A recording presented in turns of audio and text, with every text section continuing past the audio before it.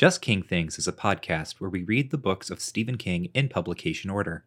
As these are largely horror novels, they often deal with complicated and disturbing topics. A list of content warnings is available in the episode description.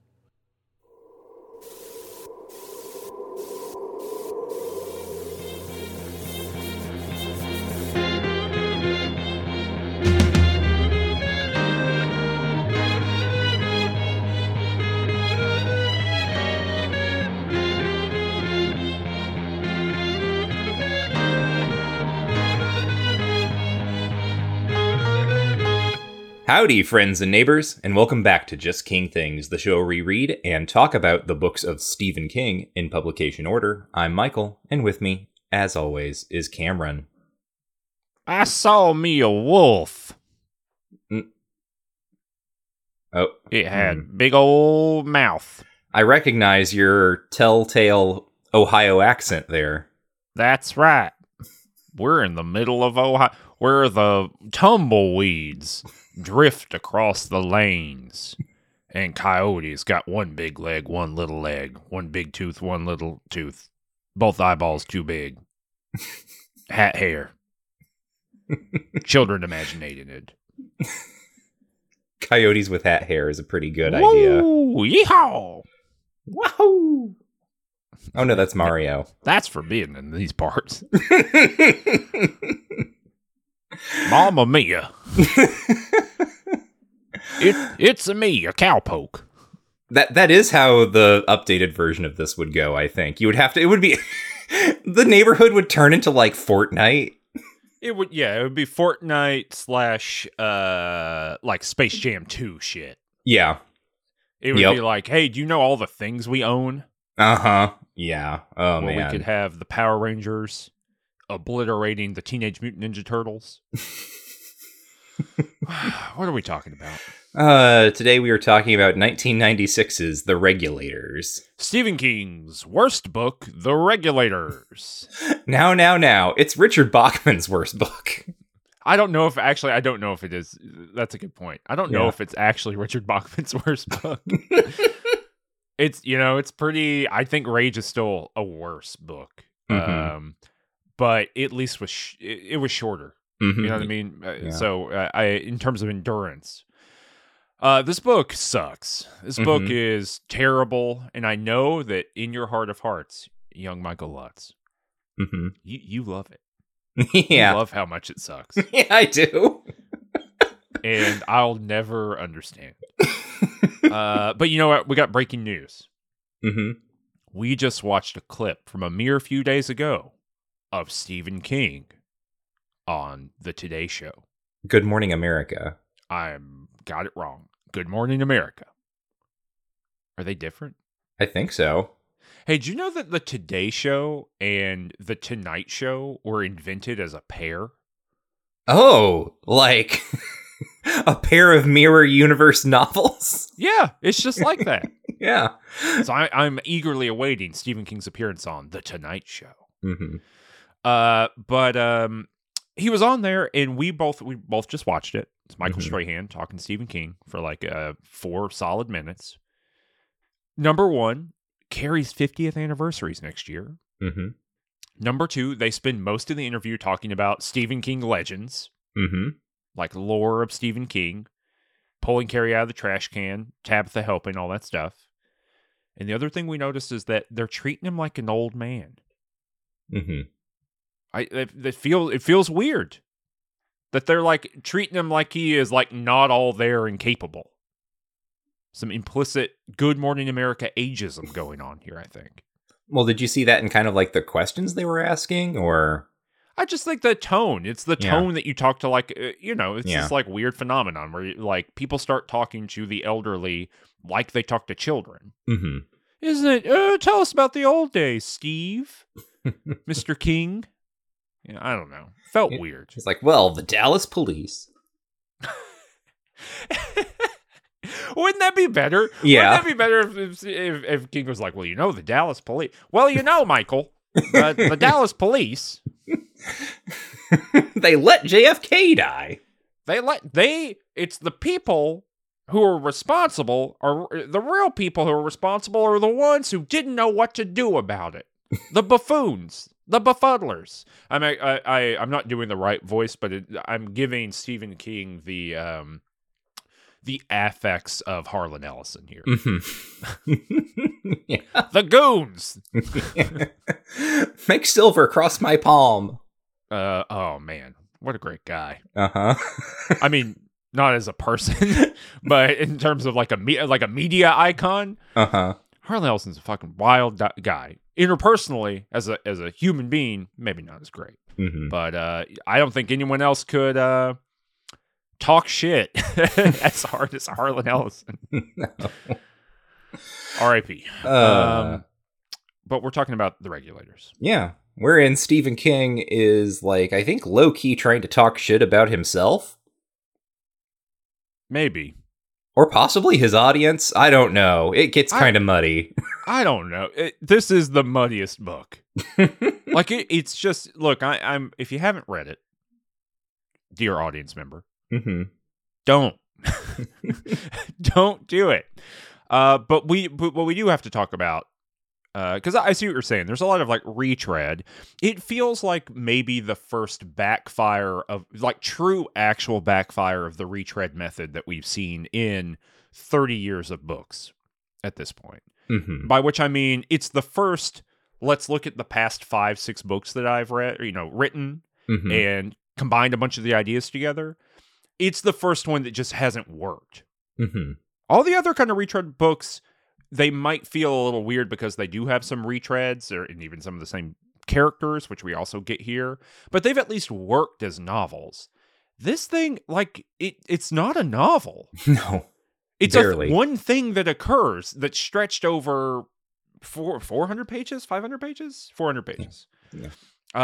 And it's not even a particularly interesting thing. It's just people getting killed. Yeah. It could have been, I think, probably a shortish novella. Right? It could have been, yeah, yes, absolutely. And I think it would have worked fine as like the final third novella in a short story collection. Right? Like a good, like, because you can see a thread between this and, what is it? Not the Milkman Patrol, but what were those? Oh, yeah, the Milkman stories. Yeah. Where the Milkman's like, is that what those are called? Okay. Yeah. Like, you can see if you combine 4 of those together, it would look kind of like this. And stapled it to a bunch of other stories. But, Michael, why is this? This is a novel that is paired with desperation. They come out on the same day. But this is a Richard Bachman book. Yeah. Why? So I'm going to read from a publisher's It's also called The Regulators, in case we forgot to say that. I'm just going to read from a publisher's weekly piece on this. This is, from the time of, from 1996. Don't ask Stephen King to explain this fall's publishing phenomenon. The simultaneous publication on September 24th of his Desperation from Viking and of The Regulators from Dutton, a funhouse mirror flip of Desperation's plot and characters by his pseudonym Richard Bachman. King can't explain it. He can only point to the voice. The voice here is a capital V. I did it because the voice told me to do it, King tells Publishers Weekly. Not because I thought it would sell well, or because people would like it, or because critics would say, oh wow, or even what a bogus marketing trick. The voice doesn't talk very much, so when it does, you have to listen. And when mega-selling King listens to the voice muse, publishing parent Penguin USA must too. King says he asked his publisher for the dual publication. They didn't want to do it, because his books are, quote, twins. They have to be born on the same day. He also forbid putting, quote, Stephen King writing as Richard Bachman on the Regulators because, quote, you might as well just say written by Stephen King. The result is what we talked about last time, $2 million joint marketing venture from Dutton and Viking. For reference, Dutton is the imprint that is owned by the house that is traditionally publishing Bachman, so that's why it's split here. I was Oh, I didn't. I like copied this out, but anyway, he ends up talking about like the voice, right? And he just says that he heard the voice say you should do one as King and one as Bachman, and it's the anecdote that I referenced last time that it's like a repertory company in a theater doing two different plays, and that's all he says. Unlike what struck him about this idea, why it exists like this in that interview. Now, in another interview with a guy named Joseph Masseri, where he talks about basically a whole bunch of stuff. This is actually a pretty interesting interview. I found a mirror of it on an old Angel Fire website. And it's actually, I think the interview is being given while King is working on the set at the Shining miniseries. The interviewer, Masseri, says, I've heard the Regulators resulted from a conversation you had with Sam Peckinpah. Having read the novel, I can understand how some people can make those assumptions. What is the story behind the book in your meeting with Sam? King says, the truth is, I had a screenplay long before I met Sam, which was towards the end of his life. We talked at the UN Plaza, and Kirby McCauley was there because we had set up the meeting. Sam was looking for a picture to make, and I had the screenplay that was called The Shotgunners, which I had for a long time and went back to after something like 5 years.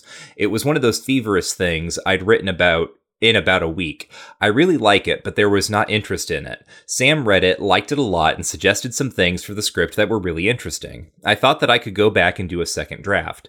Unfortunately, Sam died about 3 months later, and I never worked on the script.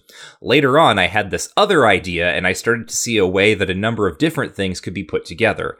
That's sometimes what I think writing a novel is all about. It's this synthesis of these ideas where you see how everything links together and you say to yourself, yeah, I can do that. So do you find that helpful, Cameron? No. The Shotgunners? Uh-huh. Steve, what are you doing?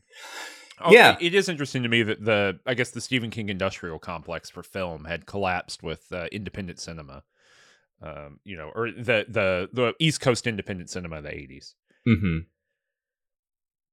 That's it. That's all you get out of that. Kind of, right? That's not a reason for writing this book. That's just an explanation of how you got here. Mm-hmm. It's not a reason for it. And it's so fast. I mean, because this book in and of itself. Was the Shotgunners all about the Power Rangers? Yeah, that's what I mean, right? It's like this book is so singularly weird. Just in terms of content, like we already told you, do not read it. And I, as someone who likes this book, I would also say probably don't read it. But if there is a reason that I like it, it is because there is a kind of condensed, pure strain weirdness at the core of this thing that I find endlessly fascinating. Where it is simultaneously a weird, like hyper violent, revisionist Western being mixed with some sort of bizarre commentary about 1980s children's cartoons being mixed with the Twilight Zone. And so my question is like, what was like when you showed this to Sam Peckinpah, were the Power Rangers there? Yeah, Cameron.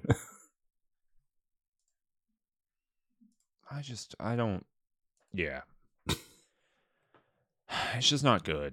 No. And I don't know, because there's this whole setup at the beginning, right? It's like, this is a trunk novel that was found in the works, in the belongings of Richard Bachman, who died in the 80s. Mm-hmm.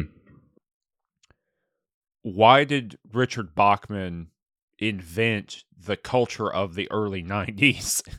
You know what I mean? Like, even the setup is silly. Like, the setup is not...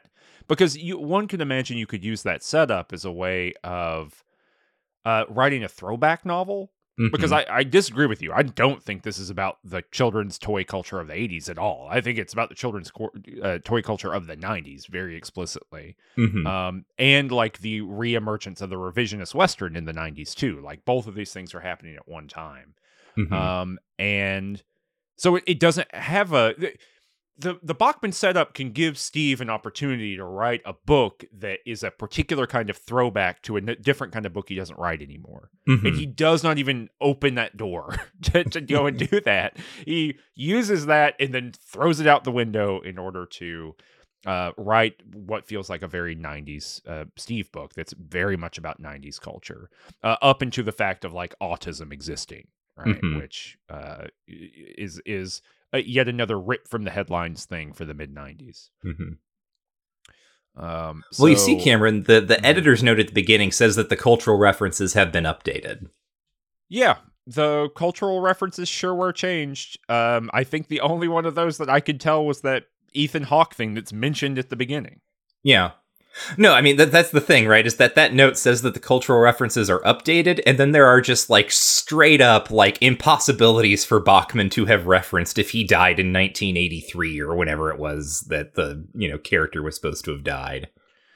Yeah, well, and also it's like it also doesn't bother updating because it's like 95% of the cultural references to this are television westerns from the 70s. And, Also that. they didn't bother updating those, right? So, Yeah. because that's like critical to the thing. So, I don't know. Like, I think the whole thing is a fucking mess. Mm-hmm. And I think the way you know it is a mess. Let's see. This is maybe 5 pages into my volume. I've got the original. I've got a good old fashioned first edition Regulators. Is that it opens with a map? It's like that editor's note. Hey, Uh-huh. this is from Richard Bachman's stuff. Blah blah blah. Map doesn't fucking matter, even a little bit. Does not matter that you have this map. Is not helpful in any way. No, not particularly. I mean, totally unnecessary. Unless you are really dedicated to holding the geography of this one street in your head perfectly. Which you don't have to be. No, you don't. Is there any other... When did you read this for the first time? So I guess this might be critical for understanding why I like it in the way that I do. I probably read it maybe during my first big Stephen King rush, or like not at the very beginning, but kind of like some ways in. Definitely I'd like started in and like read, It and The Shining and kind of all the big ones, The Stand and whatnot.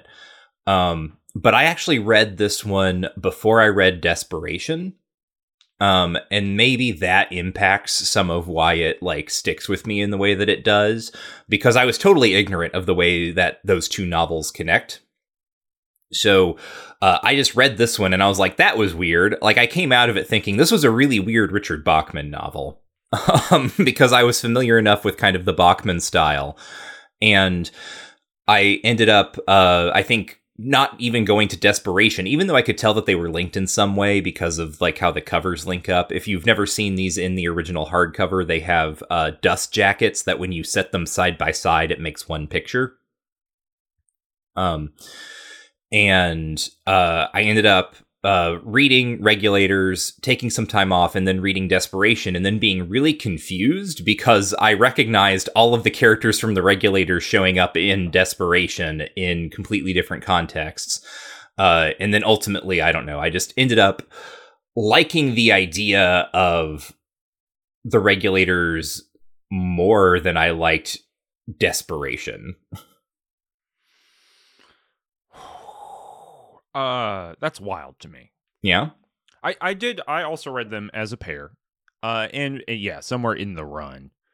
But I read the Regulators first because it was shorter. And and I was like, all right, let's see. I know these are related in some ways because I've seen, the box set and the cover stuff that you were talking about. So I read it first, and yeah, even at the time when I was like 12 or something, I was like, what is this shit? You know what I mean? It was like maybe when I had, while rereading it, right, for the show, I had the distinct feeling of being like in the middle, being like, oh yeah, this is like the first time that I realized Stephen King might be wasting my time sometimes. Like when we have people give us when Audrey gives us long form firsthand narration of events, and then we read multiple chapters of her journal where it says the same information and not even like a different perspective on it or like, we're closer to the time. The same stuff, the same events are narrated by the same person a separate time. Yep. I have this distinct memory of being like, uh-oh, maybe not all of Steve's books are good. Maybe some of them are not as good as other ones. Mm-hmm. And then I read Desperation, and I think that mostly wiped out. If I had a good feeling about any part of the Regulators, I think reading Desperation wiped that out, because I was like, all right, here's where all the good demon stuff is. You know what I mean? That all that fun, salacious stuff when you're 12. Mm-hmm. Which this book has none of. It has none of the cool stuff, and only the stuff that sucks. So, but yeah, so that's where I write. But similar like you, right? This was not a first Stephen King book for me. It was not a last Stephen King book for me. It's just like in that big run of random stuff. Mm-hmm. Probably around Needful Things, I bet. Yeah, that seems about right to me as well. We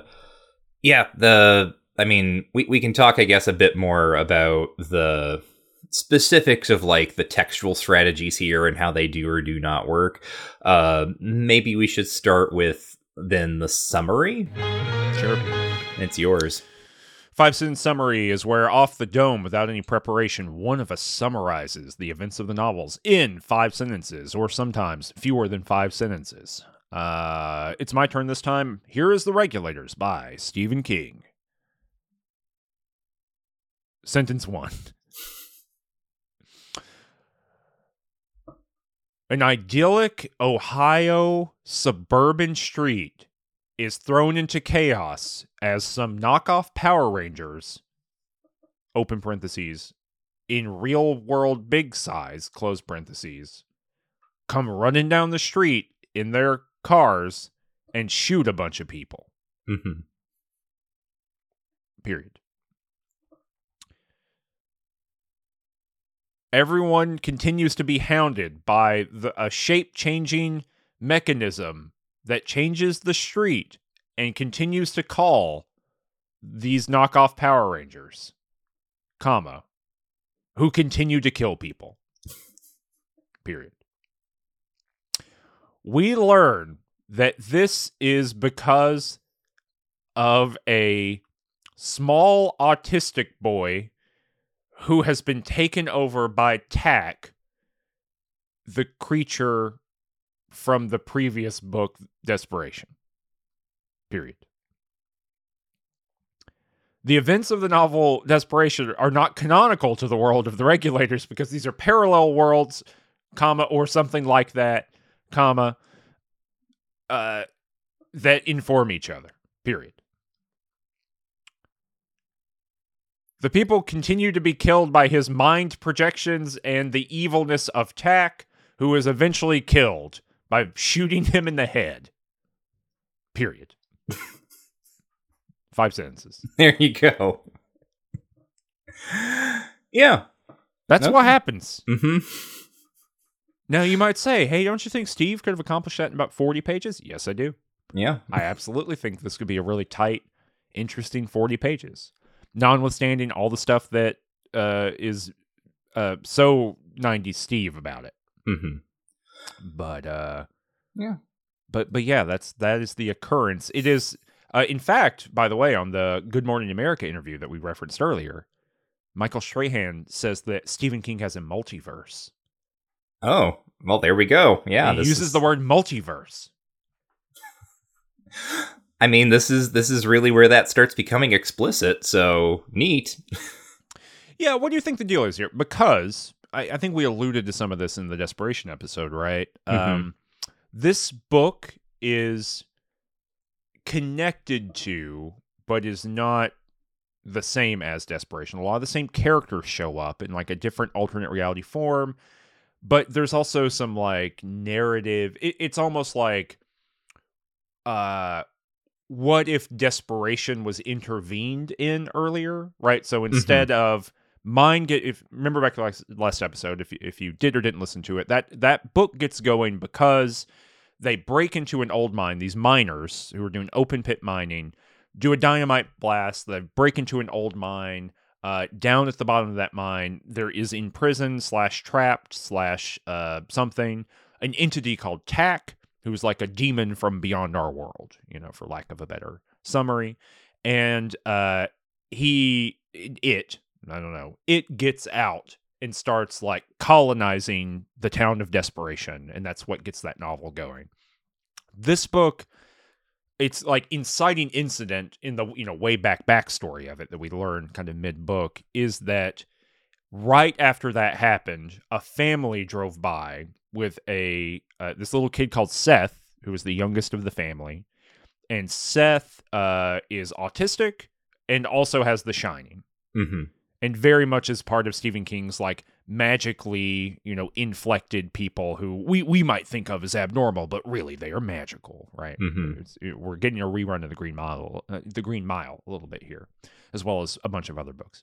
So instead of Tack colonizing the town, Tack lures this family with this like very psychically sensitive child with them. Seth runs down in the mine, gets colonized by Tack. Tack leaves. Is that kind of the? Do you read that as like a timeline split essentially, or is this just the same pieces kind of in a different organization? It's more fundamental than that. I don't think so. King calls the novels twins. At some point, people start talking about the novels as mirror images of one another, and that logic of mirroring, of inversion or transposition, I think is helpful for thinking through some of this stuff, because the mine that they get Tack out of in this book is different. In Desperation, they unlock Tack's chamber in Rattlesnake number 2. In this book, it's in Rattlesnake number 1. So it's like there are two mines in Desperation, and he comes out of, or it comes out of two different mines in both books. Oh, okay. Right. And sort of importantly, when they describe the place where Tack comes out of, in this book, in the previous book, in Desperation, it's like, a whole open chamber. It's like some sort of weird, like, prehistoric demon cathedral with like a well of worlds in the center. And Tack comes out, and Tack is like a smoke that takes the form of a snake in the air and all this stuff.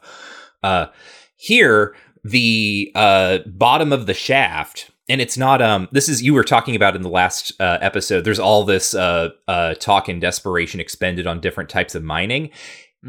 In the previous book, it was a drift shaft, right? In this one, it's just a straight up, like, regular shaft. So this is why it's important. That's why all that information was in the previous book, is so you could notice, like, okay, yes, this is a different structure of mine that they're in now. Got it. So they get down to the bottom, and it's not a chamber. It's like a rock face with a crack in it. And there's something beyond the crack, some sort of chamber beyond the crack. But that's how Tack gets out, is he like, and Tack also takes a different form. Tack is a, lights. Yeah, right. Like sparks from a campfire in the air rather than the smoke from a campfire as in the previous book. So there is like, it's not just like an intervention. And part of this also is evidenced in the fact that like the Carver family is here. But in the previous book, the kids were Ellie and David, or no. The kids were David and Pi, Kirsten. And the parents were Ralph and Ellen. Here, the Carver family is also living in Wentworth, Ohio, just as they were in the previous book, except now the parents are David and Pi, and the kids are Ralph and Ellen. Yeah, all the things are shifted around. I was really thinking just in terms of like, alternate universe structure, what's the unifying thing? But as you're pointing out, there's really not a unifying thing other than the cast of characters itself. Because I was thinking, I don't know why I had it in my head, but I thought maybe the crack, like it would be the same chamber, like on the other side of that crack, just the crack had not, in this alternate universe, the crack is not fully, but you're right, that's not said anywhere. I'm doing work there that is definitely unwarranted. Well, speaking of unwarranted work, I do have a way of like fitting these together, but we can save that for the big finale after we've discussed some of the other stuff. So as we said, all the characters are here except for the ones who aren't, and they are all uniformly made way more boring. And there's, I don't know, roughly 80 of them. And they're truly, their bodies. Yeah, it like just doesn't, and to the point where it starts like, because we get a little bit of, not the mist necessarily, but, Stephen King loves people trapped in a place pinging off of one another. We're going to see this a bunch more times over the next many books, but he likes to go to this, what happens when people are kind of up against the wall.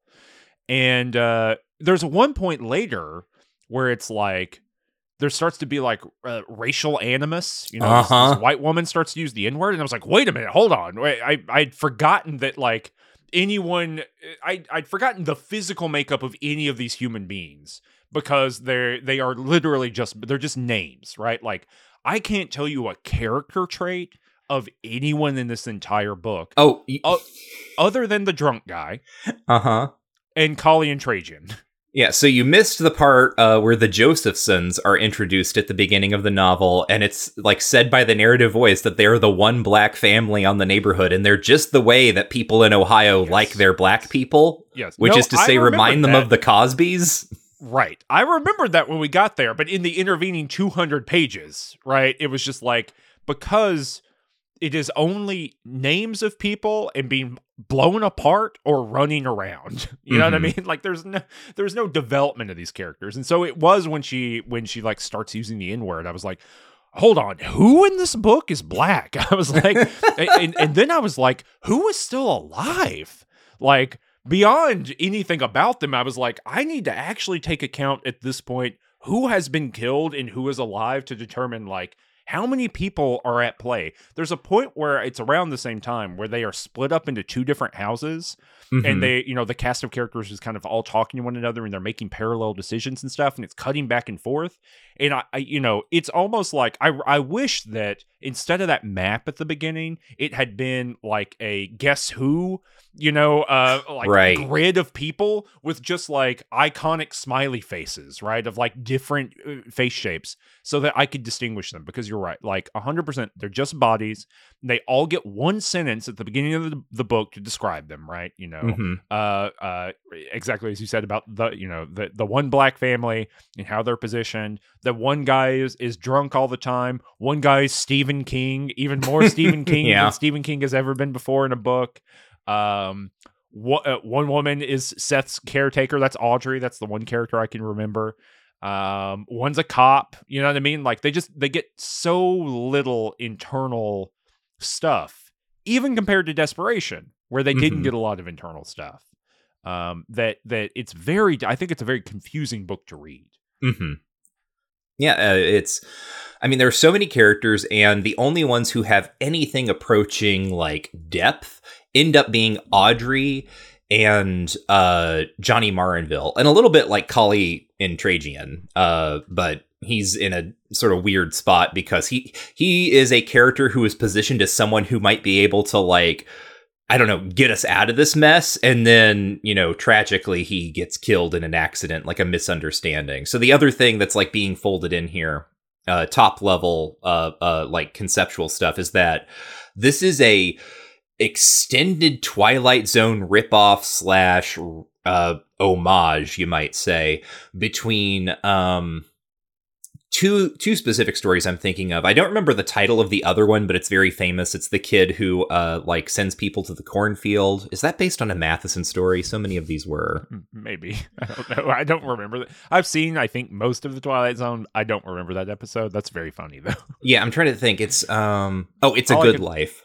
If you mention that, the only thing I can think of is the Human Giant corn maze skit, where it's revealed that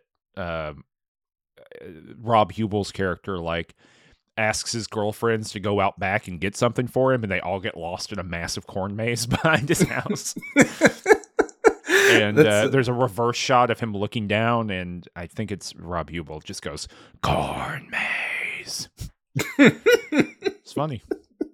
Yeah, so it's called It's a Good Life. This is one of the most famous episodes of the Twilight Zone, to the, you know, fact that it was one of the segments that was adapted for the Twilight Zone movie in the 80s.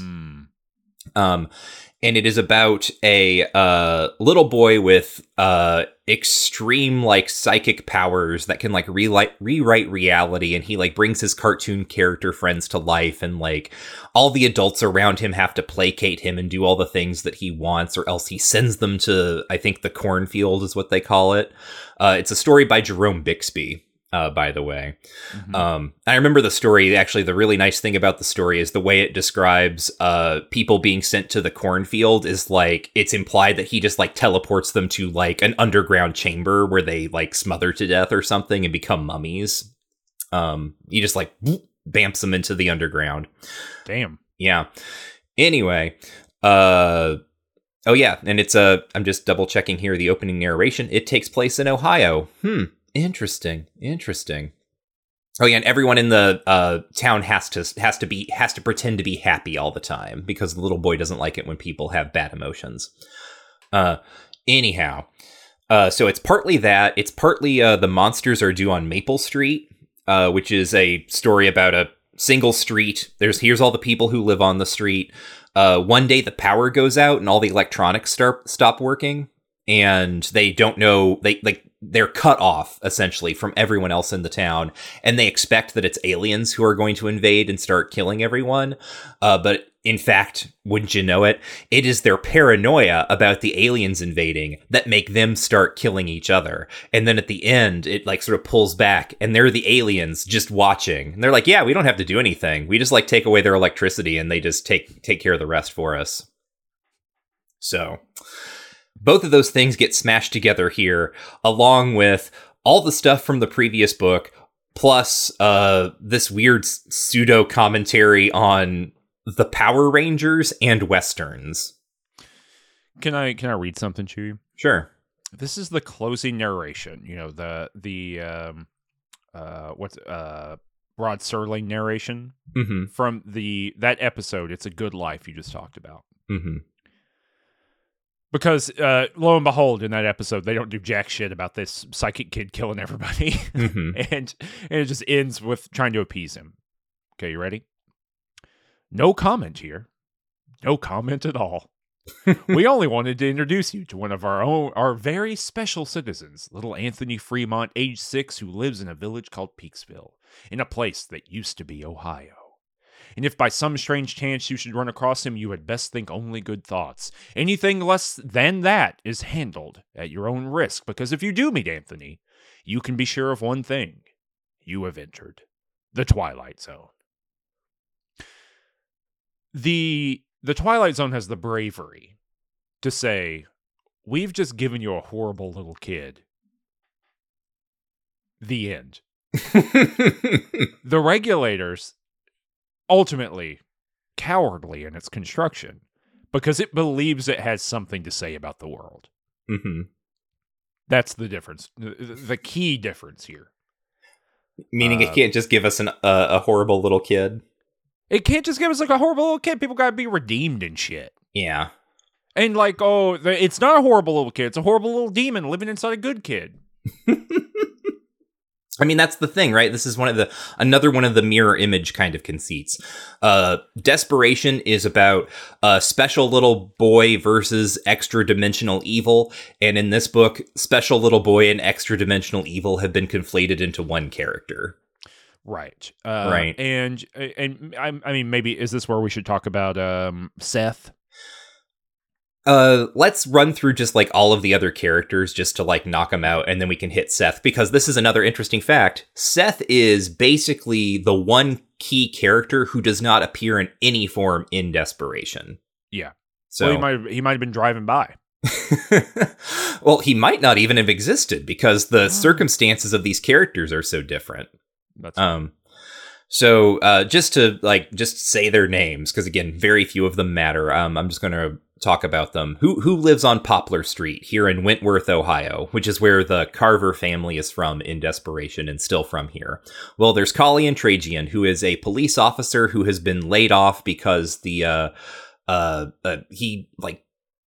found some corruption or something, and they fabricated graft charges about him. So he's recently left the force, and he's kind of on edge about that.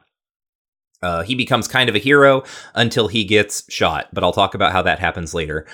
There's also Mary and Peter Jackson. They are they're kind of the same characters that they were in Desperation, which is to say like comfortable upper middle class academics, except now they live in Ohio instead of upstate New York. Mary's having an affair with a guy named Gene Martin, who is the minister that David sees in Desperation, except here he's a really sexy accountant. She gets shot. She's like one of the first people who gets shot. Peter eventually gets like mind eaten by Tack. And that's what happens to them. There is Kirsten Carver, also known as Pi. She was a little girl in Desperation. She was David's younger sister. Here, she is the wife of the character named David. She gets a, exploded cast iron pot or pan shoved into her face, and it's horrifying. She dies. David, the special little boy from the previous novel, he is now a sort of flabby, middle-aged dad who is washing his car in the driveway, and he's wearing a set of swim trunks that are too small, and this is constantly observed, that he is an overweight man in tiny swim trunks, and he's also starting to get sunburned, and he looks ridiculous. When the first person gets shot on the street, he says, people need more Jesus in their lives, and then he gets shotgunned in the gut. He's gone. Bye. Then there's Ralph and Ellen. They're kids. Ralph is a huge brat. Ellen is not as much of a brat. But I don't know, they're just kids. They're just there. Nothing really happens to them except they become kind of catatonic later. Tom Billingsley. He is the town veterinarian here in Wentworth, Ohio, just like he was back in Desperation, except now he's not even a recovering alcoholic. He's just a veterinarian. There is Gary and Marielle Soderson. These are some weird deep cut characters. In Desperation, Marielle was Peter's sister, who they were seeing on the West Coast and who left some weed in their car. And here, they are like this stock 90s, the set of stock 90s character, which is like the yuppie power couple, where the wife is really mean and the guy is kind of a dipshit. He's a drunk and she's mean to everyone. She gets shot and then he gets eaten by a weird Gila monster kind of thing. Then there is a girl named Debbie Ross, who is not a character from Desperation, but is implicitly the daughter of one of the characters from Desperation. She dies. There are the Gellers, who are, again, not characters from Desperation. It's like a mom and her daughter. Kim is the mom, Susie is the daughter.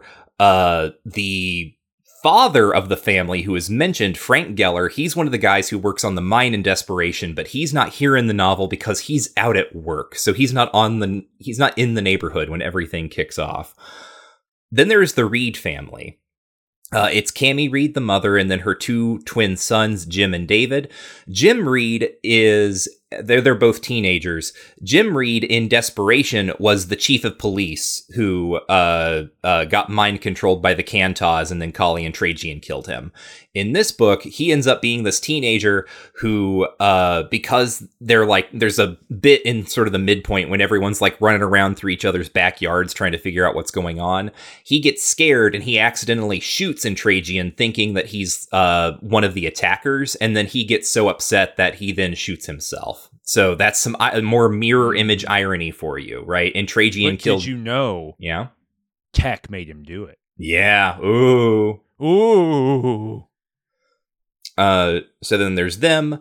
One other character, Kerry Ripton. Mm-hmm. He is the paper boy. He is the first person who gets shot when the vans pull up and the Power Rangers start marauding. In Desperation, he was the foreman at the China Pit, and he was the first person who got possessed by Tack. Brad and Belinda Josephson, they are the one black family in the neighborhood, as already mentioned. And in Desperation, Belinda was never mentioned, but Brad was the second in command at the China Pit, and so he was the second person who Tack possessed. But nothing really happens to the Josephsons. They're mainly just supporting characters through this whole thing, and they make it through. Then there is Johnny Marinville, who is a formerly famous journalist/author who had a big, celebrity blow up at some point in the 70s or 80s, got really scared, walked back all of his addiction stuff, went into recovery, and then instead of continuing to be famous, instead ran away to suburban Ohio, where he started writing children's books, and that's what he does now. Steve Ames, who is a guy driving a truck who stops at the local convenience store. He's like an old hippie. Cynthia Smith, who is the clerk at the convenience store. importantly, I don't think that this is I don't think Rose Matter is canon to this, because Cynthia is This is not a Cynthia Smith who went through the events of Rose Matter. Right, and it's not mentioned that Cynthia in Rose Matter and in Desperation has part of her ear is missing because of a domestic violence incident, and that's not brought up at all here. So, yeah, isn't part of her ear missing because what's his face smashed her into the wall? No. I think her before that. I think it is like that is the reason she's at the shelter in Rose Matter, is that the previous boyfriend did something to her ear. Gotcha. So anyway, they're there. They're just characters to be there. They don't do much. And then there's Audrey Weiler, who was the woman who was secretly working for Tack in Desperation. Here she is the prisoner of Tack, who has possessed her nephew, Seth Garin. And basically, her life is a total nightmare where she's being like psychically controlled to beat herself up and dress like a sexy cartoon character and like live in a house that is just constantly accumulating filth. And then there's Seth. So let's talk about him. And Herb. Well, okay, yeah, Herb, Audrey's husband, who was very noble and then got killed because Tack couldn't possess him in a way that let Tack sleep with Audrey. Right. Because there's this whole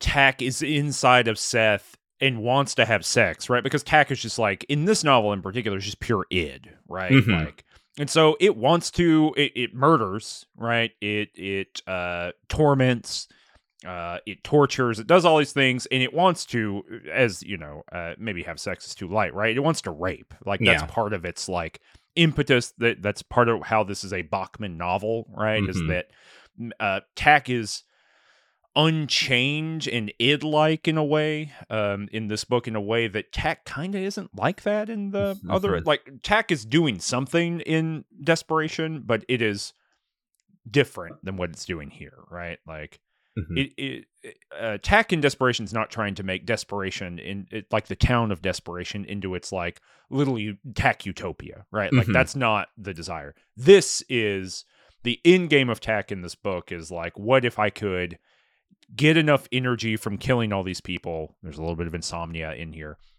but what if I could get enough energy from all these people to like fully sever it from the world and create my own little, the shining utopia that is full of murder and torment and rape, right? And so, yeah, so little old Seth Garin, like I said earlier, is possessed by Tack way before the events of the novel.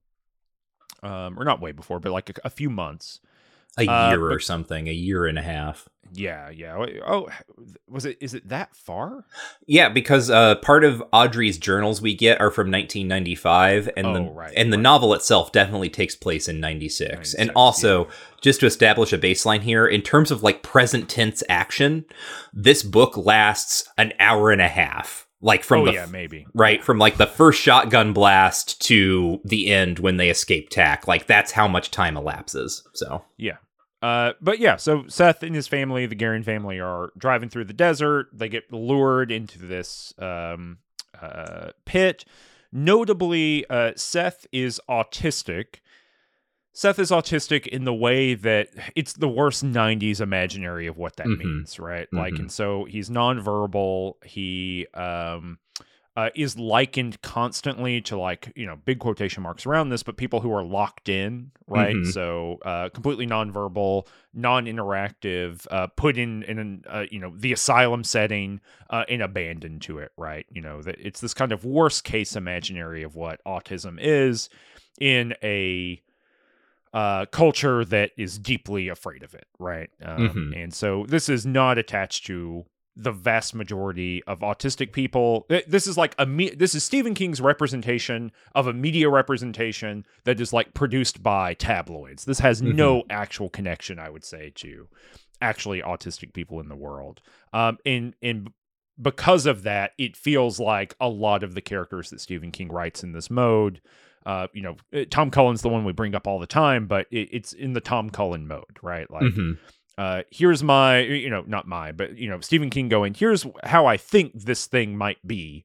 and then just writing that as a kind of media stereotype character. And so he's overwhelmingly nonverbal, and they drive by this thing, and he starts speaking, in like full. So they do anything he wants. And it is because young Seth Garren, who's what, like 8 or something, 7, 8 years old? Yeah, he's like, he would have been like 7 when this part of the story happens. He basically what happens is that, like, Tak, this demon that is down in this mine, reaches out and basically is like, hey, I know what you're up to, Seth Garren. You know what I mean? I'm a psychic entity too. And the implication that we get here is that Stephen King has transferred all of his like 70s ideas about TK and psychic abilities or whatever that kind of are clustered together under what he calls The Shining at that point. That whole cluster of ideas is just neatly lifted out of the 70s and plopped into Seth Garren and autism here. Yeah. So, we get a clean line in the Stephen King canon between Danny and The Shining through I just mentioned him, Tom Cullen, right? Mm-hmm. This idea that one is, by being, I don't know, less like a quote unquote normal person, you are less guarded to like the psychic realities of the world, right? Mm-hmm. That's the Tom Cullen deal.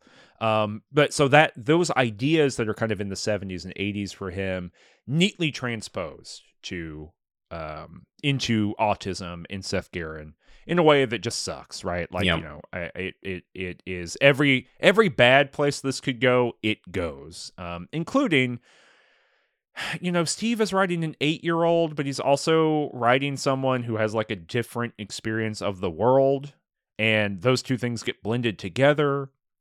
But then he also has to be a child with a heart of gold, so like that happens too. Mm-hmm. So Seth Garren becomes this like load-bearing, I don't know, entity that that Stephen King is trying to write in like 7 different ways, and every part of it just doesn't work. It in some points is embarrassing in terms of just like, why are we doing this? When you could just you could write this exact thing, every part about it, with just straight up Danny from The Shining. Yeah. Like what if Danny actually was overtaken by the Overlook? Because that's what the plot is. Yes, right. Tak lures him in by being like, hey, Seth, I know you like Westerns. Yeah. Like, I know you like, you don't hear this, right? But it's the implicit thing, because Seth starts saying, like, I want to see Haas, I want to see Joe, like the characters from Bonanza. So it's like, apparently Tak is like, hey, if you come down and see me, it's also a bit Pennywise, right? Like, come down and see me, like the Ponderosa's down here. We're going to have so much fun. Yeah, 100%. Right, it's talking to him in different voices, right? Yeah, which is the Overlook, right? And so it's so much cleaner and coherent just to have it be like, what if The Shining went the other way, right? Like, what if The Shining had no interest in the rest of the family, and the Overlook or not The Shining, but the Overlook, and the Overlook was just interested in leaving, right? Just write that, which is effectively what happens here, but it's so tied up in all this other shit. It's like, I'm sorry, I'm like sort of fascinated by the idea. Like, what if the Overlook wanted to leave? Like, I'm tired of being a hotel. It's time for me to go on the road now. Well, I mean, not to spoil anything about Dr. Sleep, but that is actually kind of the plot of Dr. Sleep is, what if the Overlook could leave with you? Right. And that's called, that novel is about alcoholism. That novel is about, these kind of questions of trauma, right? Like, you can see where that goes, but that there's a little bit of like the sci-fi fantasy adaptive plot there, right? Like, what if the Overlook was a kind of trap, and by blowing up the Overlook, you let a lot of things go, and that's cool. It worked. I think Dr. Sleep's the parts that are actually about The Shining in Dr. Sleep is very cool. The parts that are not about The Shining in Dr. Sleep are very bad. But overall, I think that novel is at least interesting. But so that's all to say, right? Seth Garren is that. Tak gets into Seth Garren and becomes a kind of latent force within him, but is slowly but surely figuring out how to take Seth Garren over and kind of puppet him and use his psychic powers. Eventually, it uses his psychic powers to kill his family, the Garrens, who maybe are figuring out something's up with him. It's a little unclear. And then ends up with Audrey and Herb Weiler, and then begins to vampirically sap the energy of Herb Weiler, and there's this final kind of culminating moment where Herb, where Tack wants to like possess Herb and rape Audrey, and Herb is able to prevent that from happening, but then ultimately decides to shoot himself. Either that or Tack makes him shoot himself so that Tack could like eat his death energy. It's unclear and ambiguous in an interesting way. Herb Weiler and Audrey Weiler and Seth at the core of this book is perhaps the only interesting thing in it. Because it is kind of cool to think about, like, it's cool. It's also just the Omen, right? Like it's not, what if there's an evil little kid who's like making bad things happen? That's cool. That's interesting. A little vampire kid. That's interesting. Wrapped up in a plot about how difficult autistic children is, that is perhaps not as interesting and full of stereotypes, right? Yeah, that's one of the other sort of bad outputs then of the way that this is treating autism, is that on one level, and this was clear to me even when I was 12 or 13 or whatever and reading this, is that the whole thing ends up feeling a bit like a kind of metaphor for what it is like to care for a child with autism, because there's so much in Audrey's like journals and letters that early on, especially, that's about how hard it is to understand his changing moods and how he can really throw fits and how mean he can be sometimes, but also how sweet. And I know that the sweet him is the true him, and the mean him is this other thing. And it gets you to an uneasy place where, like the story is kind of like, oh, caring for an autistic child is a bit like having a demon in your house, which is... Yeah, I think you could linearly read this book as explicitly metaphorizing that. And, like, number one, taking care of any child is hard, right? Two, taking care of a child who needs accommodations in some kind of way and needs you to be more flexible with that can also be hard, right? Like, I would never undermine the difficulty of the reality of it, but... what the book does is not face the reality of like taking care of a kid, right, in any capacity. What it does is it takes an episode of, a 30-minute chunk of Sally Jesse Raphael, from the mid 90s, and then writes that into the reality of all of this autistic child, right? And so it absolutely reads as a daytime talk show, National Enquirer-esque, ripped from the headlines, which is Steve's maneuver, right? Like, this is in the thing. Moral panic about autism that is then written into The Shining and beyond. Right. And it just doesn't work. No part of it works. And I think I'm with you in terms of, like, there are parts of this book that are very fun to read because they're, like, silly, and no other human being would ever do this. Like, no one else would write some of the shit that's in this book, and some of it really works. The stuff that you were talking about where the twin shoots Kalia Trajan and all that stuff, that's awesome. Like, that whole section of the book, I think, is the best part in terms of, like, just things that are happening. But you can't, no matter what happens, we are inevitably going to return to everything going on with Seth, and everything going on with Seth and Audrey. I think is just, it's difficult. Like, I don't know if I even have words for it. It's bad. It's difficult. I think it actively probably had a negative effect on the world. I think that if we're looking at Bachman books and we look at Rage and we decide not to reprint that because it has damaging ideas about guns and gun violence, I think that is patently ridiculous compared to this, in the sense of, like, I don't think that Rage, even though there are these cases where people have read Rage and committed gun violence, I don't think there's a linear relationship between those two things. I think the, like, morally or culturally deleterious work that's going on in this novel is infinitely worse than whatever Rage is doing, which is obviously working in satire. It's obviously this kind of, like, shithead teenager, dirtbag teen novel, right? But that is also very common for the time period it comes out. I don't think it's good. I think it's perfectly fine that Stephen King chooses not to reprint it. I think in terms of impact in the world and of pushing people's thoughts and reiterating a dominant cultural narrative that was harmful to many people in the 90s, which is our generation, right? Like, if you're autistic and you came up in the 90s, this is part of the narrative that you grew up in. Right. The cultural narrative. I think that the way that this novel thinks this is just as bad. Yeah, I think that's true, right? Like growing up in the mid 90s, like this is what autism was. Right. Not the psychic part, but like the way that Seth is figured as like difficult, hard to talk to, sort of capricious, unsalvageable as a person. Yes. I mean, just really and truly, that's the bluntness of it. He might be good and nice and sometimes, and that's when the good Seth is there, but fundamentally, socially, and as a human being, Seth does not have a trajectory that will make him part of culture. Right. Well, and that's a part of the thing, right? Part of the imaginary of this book is Seth at his core is a good person, but that means that like within Seth as an embodied human being, there is a kind of like psychic projection of himself that represents his kind of interior thoughts that is quote unquote just like anyone else, meaning does not like in any way kind of like meaningfully have autism, right? Like there is like the exterior expression of Seth as a person, and then there's like Seth in his like weird little mind palace that he's built, where he is just like a very clever little boy who is trying to do his best to fight Tack.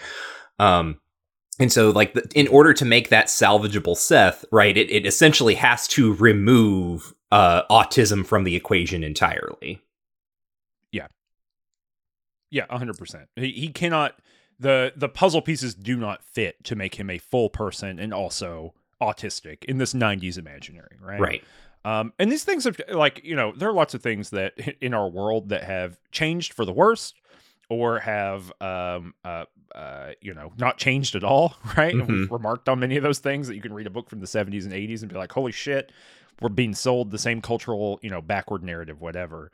I think part of the reason I don't get fired up, maybe I do get fired up on this show about stuff. I don't often feel as strongly about things in books as I do about this, right? Which definitely impacts the way that I'm taking the whole book. And the reason for that is like this is my 10th year of teaching college students. And I've taught a lot of autistic students, right? That's just they're part of the population, human population. You have too, I'm certain.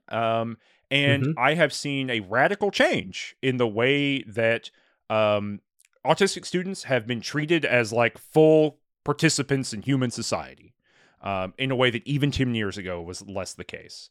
And I think that is good. And it like hurts me emotionally to remember, right, that this was the dominant cultural narrative at one time, right? That just this kind of antithesis to human thriving. And to think about my students, right? And think about people I know who had to go through this system. Whenever that stuff comes up in Steve's books, I think I have the same kind of thing, right? And we've talked about it in various different scenarios, but this is just really a place where I really reading the book in 2023, it is a hump that is impossible to get over for me. Yeah. So, I mean, that's that. I guess we can talk about then how it ends, because how it ends is also arguably quite fucked up. Well, let's walk through the thing. Let's walk through the actual like plotty plot of the book. Okay. Because we keep mentioning, we're an hour in. Yeah. We've mentioned that the Power Rangers show up and kill people. We have not explained any of what that means. And also, why the fuck's it called the Regulators? So this is why I love the novel, right? I get my 40-minute dissertation on like my beliefs and thoughts about the 90s culture of, anti-autistic sentiment. We haven't talked about a single fucking thing in the book. Apologies, dear listener. So, all that stuff aside, the thing that makes this book like so central to just like my thinking, in terms of how weird it is, this is a book. It starts like a Twilight Zone episode, right? Where you have this narrator who's like, this is Poplar Street in Wentworth, Ohio, blah, blah, blah, blah, blah. Here are all the people. Wow. It's the high roof of summer, all this shit. Going back to the Needful Things intro kind of deal that we talked about there. Yes. And just up the street, there's this van that's idling, and the van is getting ready to pull onto the street, and everything's going to go to hell, so let's watch. So these vans start coming down Poplar Street out of nowhere one summer afternoon, and they're kind of, people at first just recognize them as vans, and then as they watch them or like study them, they realize there's other weird things about them. Like, they don't look like any known make or model. The wheels don't seem to be turning right. The windscreens are all bizarre. One of them has like a radar dish spinning around on the top. And the people who are in these vans just, they roll down the windows and they just start shooting with shotguns. They're just like blowing the hell out of things. They shoot the paper boy. They shoot a dog. They shoot some other people. But when Johnny Marinville, I think, is the first person to like look into the van and really see who's doing the shooting, it is completely bizarre because it's like a dude in some sort of like space uniform, and the dude doesn't appear to be human. He's got like green skin and he looks like some sort of alien. And then like, oh no, he's not wearing a space uniform. He's wearing a Confederate uniform. Yeah. So he's like wearing a Confederate soldier uniform, and then there's like basically like more and more of these vans keep showing up, and there are some of them that look like there's we end up discovering that these vans are drawn from a show called Motocops 2200, which is a children's Saturday morning cartoon show that has been invented to sell toys to kids, specifically these vans. And there's actually, like, early on, the sort of chapter, like the interstitial chapters, we get the structure here is like chapter from the story, weird little like epistolary thing, like a news article about Seth's family being shot in a mysterious accident, right? That provides a little bit of backstory, and then another chapter, and then it's like an ad about, or like a write-up of Motocops as a show, and so on. Mm-hmm. So Motocops was made to sell toys, specifically these things called power wagons, which are like these vans that the action figures sit inside. And like the main villain of Motocops is this guy named No Face, he's constantly described as looking like a space Nazi. And he has no face, it's just shadow. And he's got like a sexy vampire assistant or something. So the show is obviously this weird fusion of, you mentioned Power Rangers, but I think there's also like Teenage Mutant Ninja Turtles is in here a little bit. And I think a lot of He-Man, in terms of like the sort of space science fantasy thing that's going on. So the vans that are coming down the street and all the shooters are in, they are from Motocops, but then also sometimes they're wearing Confederate uniforms, and sometimes like John Wayne is in there, except he's not called John Wayne, he's called John Payne. Mm-hmm. And Rory Calhoun is there, but he's still just Rory Calhoun. And then characters from Bonanza. So all these like weird Western figures are also in these vans shooting people. And this is what I love, right? Just the absolute balls out weirdness of what the hell is going on here. And everyone having to deal with that. And then it turns out it is because these are all things that are like Seth's interests. And he plays with his action figures in the backyard constantly, and Tack is somehow like taking how he plays with his action figures and then projecting that outward into how he is playing with the neighborhood. And so throughout the book, while everyone's hiding out in their houses, the vans are coming through like every 15 minutes or something as Tack needs to take time to recharge. And people are running between houses and then taking cover, or trying to do things and then taking cover. Also, meanwhile, outside of the neighborhood, everything else has disappeared. It started to turn into like this bizarre cartoon desert with like coyotes that have the wrong proportions and buzzards as well. And the street ends up being reformatted into looking like the Old West. And it actually is described as turning into how the main street of Desperation looked in the 1850s, based on like Seth's like memories of the stories that he heard when his family visited Desperation. Oh, is it that, or I thought it was the town from the Regulators from the movie? No, it is. It is the town of Desperation. And so the other thing that Seth watches, in addition to Motocops, is this movie called The Regulators, that is like a fictitious Western that we get some like writing on in the interstitial chapters that is renowned for being like hyper violent. And this is also the one where one of the lead actors is named as John Payne, but all the other actors in it are sort of recognizable. And so if you kind of know what Stephen King is up to at this point, you can be like, oh, I see what's happening. Because when Tack does a blame the mono thing where he'll like speak in various celebrity voices. Yeah. It's annoying. Yeah. And so Blaine loves to speak in the voice of John Wayne, and so does Tack, except every time this distinctive Western actor's voice is mentioned, he is not called John Wayne, it's John Payne. And so there's, again, like something, this world is not quite the regular world. That or Stephen not King. even Steve could get the rights cleared on that one. Maybe.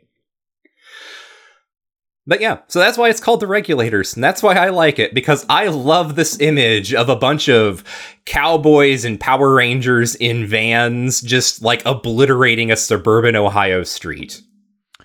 Yeah, I think it sucks. I think every part that you just outlined is good, I think is, like, actively bad.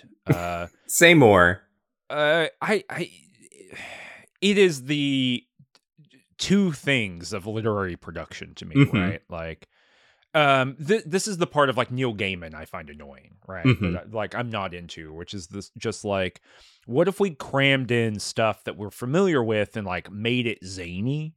And I think you like this because you really like the chaos of like watching culture. It seems like, because we've talked about this many times before in various different capacities, right? Like, I think you truly like the chaos of like making things that are from different genre categories or kind of cultural positions, like high-low culture, whatever, like making them kiss, basically. I think you like.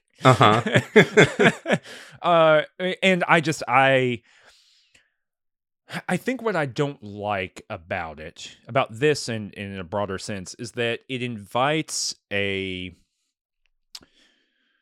mismeasure of expectation. And because what I enjoy about genre work is like watching the cultural rules of genre stuff happen and then shift and change, right?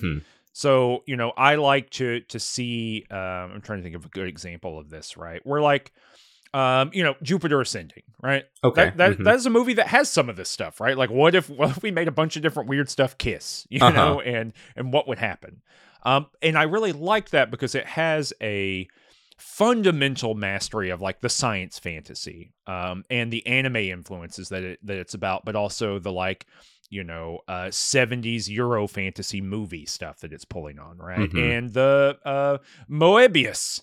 It's an insider thing. The Moebius stuff that it's pulling on too, right? The Wachowskis understand the rules of all of those things very well, and so you can see where the rules are being neatly interleaved with one another, and then sometimes broken on purpose. You know what I mean? Or like M. Night Shyamalan is a really good example of this. M. Night Shyamalan understands the rules of contemporary horror, post-2000s horror, very, very well.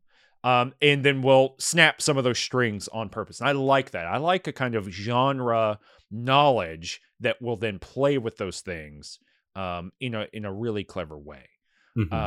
I don't like, that's not what's happening here. It's just the face of genre, right? It's the kind of surface level stuff. It's the Power Rangers, it's the Ninja Turtles, it's the Western, and has no interest in like taking the rules of the Western and how it works and then applying it to these people, right? So like making the two crews and having the shootout or whatever, right? Like that doesn't happen here. It's just the surface level stuff. I had another example of this that is now fleeting. Anyway, it's not the kind of thing. Oh, I do. Gosh, what is the person's name who writes like the Anno Dracula books? Kim Newman. I don't enjoy Kim Newman's work. And I actually like Kim Newman as a critic. Perfectly fine, right? I think. But Kim Newman likes this part of it, which is like all the pieces of genre smashing into one another. And I think often, that's why I brought up Neil Gaiman. Neil Gaiman also likes this, which is like taking all the pieces of genre literature and then subordinating them to like contemporary storytelling, as opposed to the rules of the genres that they are from. And so I think probably, I'm saying all that to say, I think for this kind of thing, I have a higher barrier to entry for like credulity than I would for if you just gave me a Western, right? Or if you just gave me like a Power Rangers knockoff. This is why I really liked it's. I'm breaking our no rule discussion for this reference, or no film discussion for to make this reference. But what is the name of the like galactic conqueror who comes to Earth and hangs out with children movie that we watched? Oh, Psycho Gorman. Psycho Gorman. I like that movie quite a bit because it does. It understands the rules of like science fiction thing that it's doing, and also the like hot rod plot that it has. Yes, and it perfectly interleaves those things together. You know, like the teen movie kind of thing going on, right? Right. It accomplishes this so well. So I'm like, you know, I hold the Regulators and kinds of what, you know, for lack of a better word, mashup-y kind of work. I hold it to a higher standard than I would basically anything in its own genre. But because I find the shards that stick out to be so much sharper on this kind of thing, and that's just purely me, right? Like that is not on the Regulators. It's on Stephen King. He can do whatever he wants, right? I'm not like creating a universal rule for what I think should be good or not. But I think you like the shards, basically, of how these things smash into each other more than I do. Possibly, or in this case, at least, I find the shards themselves and the particular way that they're smashed together so enthralling. Because I agree in that ultimately, like, it doesn't matter. Like, I think there's a more interesting version of this novel where the characters realize that they can use like the rules of the Western against the situation that they're in, for instance, or something, right? That would be great because it's a little kid. So like, right. if you can play an episode of Bonanza within the I think that's it. Maybe it's right. Like I can see so much higher of a ceiling, like an infinitely higher ceiling. We're in the vaulted cathedral of possibility here, and I'm like stuck underneath a bench. Right. It sucks. Right. And there is a real sense in this book that like sort of like once the pieces are in motion, King/Bachman really kind of doesn't know what to do with them, because now we're just like on this mechanism of like Tack wanting to shoot these people over and over again, right? I mean, the little kids know about moto cops, right? Like, what if the kids knowing something about moto cops helped them again, like work against Tack in some way, because Tack and Seth are so intertwined by this point, right? There's just something to in the logic of it. This is, it's weak to whatever form it takes, but like, because the point is that Tack/Seth are obsessed with these things, what if that is in fact like a kind of weakness in their bond, that like Tack is helpless to not kind of play along and do a yes and when someone responds positively to the Moto Cops murder fanfic. Yeah, it would be great. Like the possibility here is just infinitely higher. And again, it could just like, as you're pointing out, right? Like, you could just go back to the well, Steve. Like we certainly have gone a couple times before we got to this point. Right. Just go back to the well. Go back to the well for a good idea. Please, I'm begging you. And he just resolutely refuses to. It is also interesting to me too that the Regulators, this film, this that kind of structures the whole thing. It's the Wild Bunch, right? Like that's the movie. That's the Peck and Paw connection. That's the hyper-violent Western. That's all this kind of stuff. And like, nothing's done with that. Yeah. You know what I mean? Like, it doesn't go anywhere. Yeah. Other than there's but even the violence is cartoon violence. Like the one woman is shot and her shoes are left on the ground. Her feet are left on the ground like a comedy bit. And then like her body is liquefied and splashes up against a wall. And that is it. That is just, that's not even the Wild Bunch, right? Mostly the death is quick, other than the woman who gets her arm shot off. Which is pretty cool. I think I like the way that scene, I mean, not getting your arm shot off, that's not cool, but the way that scene works is really good, right? Because Billingsley's still the old veterinarian, right? And he's like, look, I'm trying, but I'm a veterinarian. Like, I don't know how to like repair a shot off arm. And there's a really great like 80s horror film kind of moment too, almost like a trauma moment where they're trying to help her out and the arm just comes right off in someone's hands. Real good body horror. I like that. I read this book up against a movie you should not go watch because the AMPTP refuses to come to the table with both SAG-AFTRA and the WGA. So do not go watch the film, but I did watch the 1988 The Blob. And it's got some great of this stuff in it, this kind of stuff in it. But don't go watch it because the AMPGP needs to come to the table. Hey, did you hear the news last couple days? No. The AMPGP is splintering. The individual studios are trying to make a deal by side deals. They're undermining the AMPGP. That's right. Hey, it turns out that when the studio, when the Producers Guild, specifically the AMPGP, when they keep saying like, hey, we're going to break them. We're going to make them, we're going to make all the writers and the actors turn on one another. They're going to make decisions that are bad. They won't have solidarity. Did you know, in fact, that's just projection? Because ultimately they need all these actors and writers to help them make the goods they sell. No, AI is going to change all that. It doesn't look like it's going to. I'll be able to open up the computer and I'll type in Bonanza plus Power Rangers and I'll get exactly what I want. From the mind of Stephen King.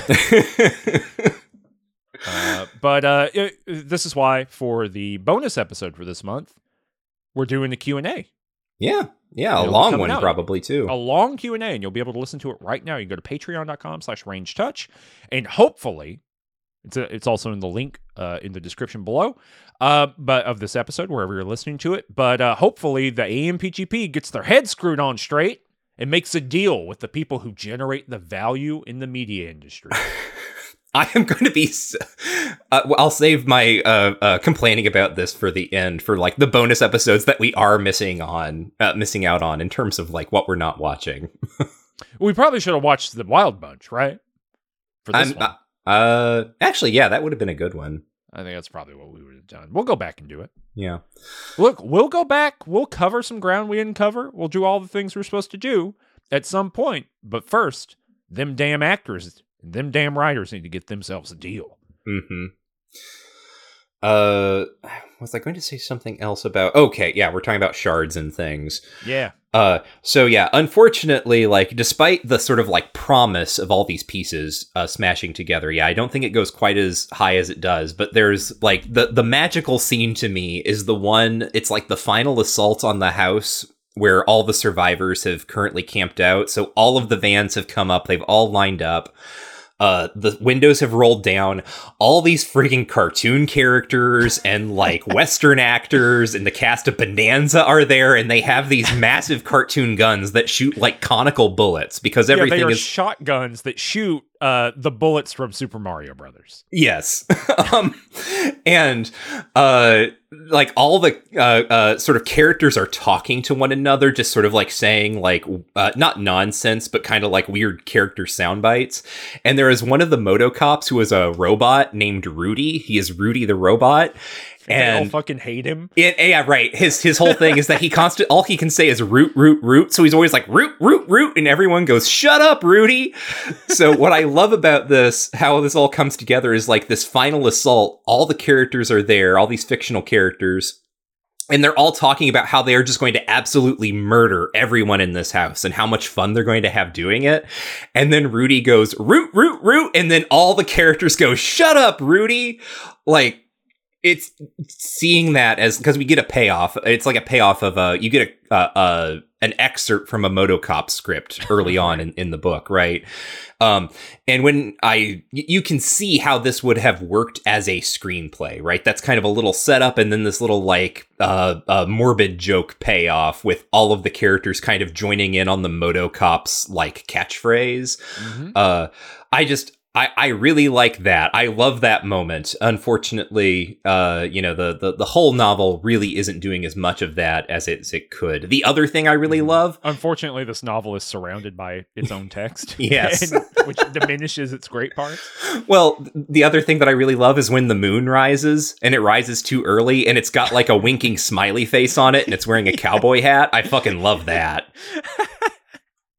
Yeah, it's the most like Fallout iconography ass looking thing, right? Yeah. Like, no, I mean, they're like really cool. Like I said, like they're great ideas that are just undermined by the book. The idea that there's all of these like Western creatures that appear, mm-hmm. and they are all like a child's cartoon drawing of them. So like a big vulture appears, and it's like a crayon drawing of a vulture that's transformed into real life. And they're all like, all the people looking are like, that's a vulture. And they say, no, I think that's a vulture. It's like someone got confused between what a vulture is and what an eagle is. And then I think it's Steve Ames is like, I think one of its wings is shorter than the other wing. Right. Yes. Like they're all deeply confused. And then they go and they see the coyotes and the wolves too, and they're the same way. But I think all those pieces are cool. It's just like the book is not good. Yeah. And I'm like running through stuff in my mind. Is there any? Oh, there's like a religious family who gets chased out by Tack because their kid like steals one of his power vans. It's unimportant. There's a homeless person who gets killed by Tack. He is the culmination of or not culmination, but he's the initiator of the whole thing. Yeah, and that kind of comes out of nowhere. Yeah, if literally the plot of the book, is one day, as you said earlier, one day, everyone they don't realize it yet, but their street is cut off from the world, and slowly but surely, Tack begins transforming it, and they're in this kind of locked room nightmare. That's the book. The catalyst for the whole thing is that there is a homeless guy rooting around in people's garbage, or whatever. And it's the worst 90s stereotype and even 2023 stereotype of like an unhoused person. It's like straight up someone out of They Live. You know what I mean? That level of like whatever. And Tack recognizes that this is like someone who is the lowest of the low and can be vampired out.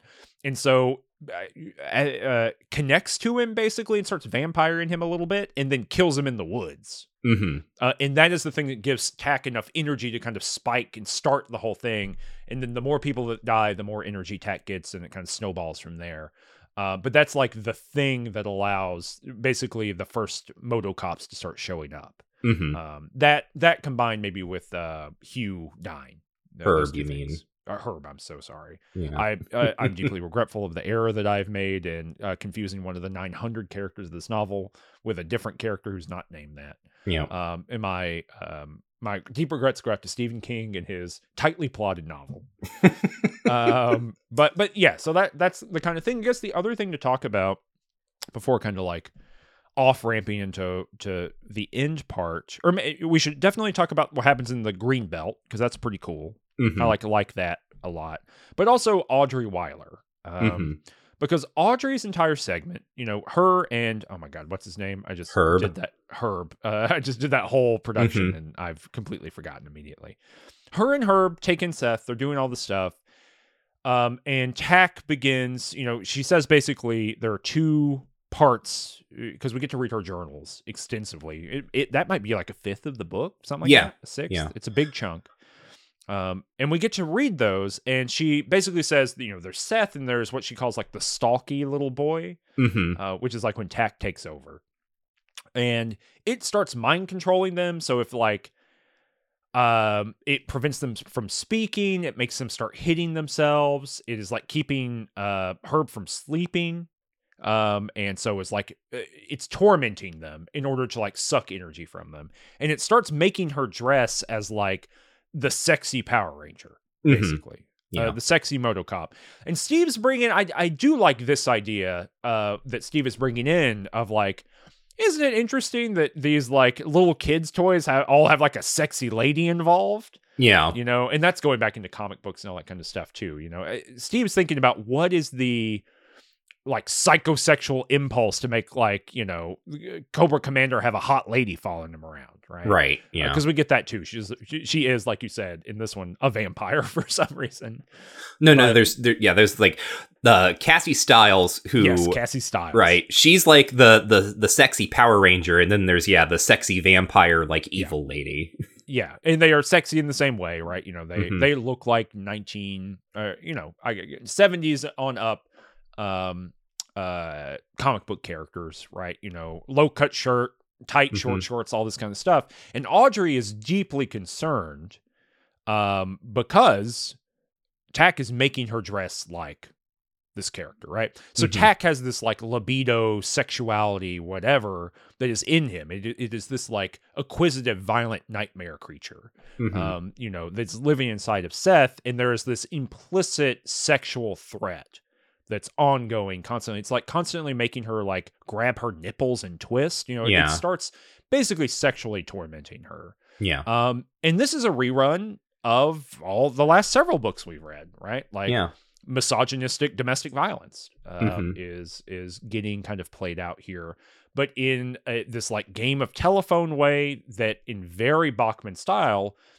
I think in some ways Steve needs the Bachman name or wants the Bachman name to play with this. But it is what is the word? Salacious. Yes. Right. It's played up. It's deeply sexualized. We don't see a single moment of Audrey appearing in this book that doesn't talk about how good her legs look. Yeah. I mean, there's a bit where she talks about in her diary of sometimes when Tack is kind of on the prowl, the house gets like a weird energy to it, and the only way she can like disperse it is if she goes into the bathroom and like masturbates. And it's like, And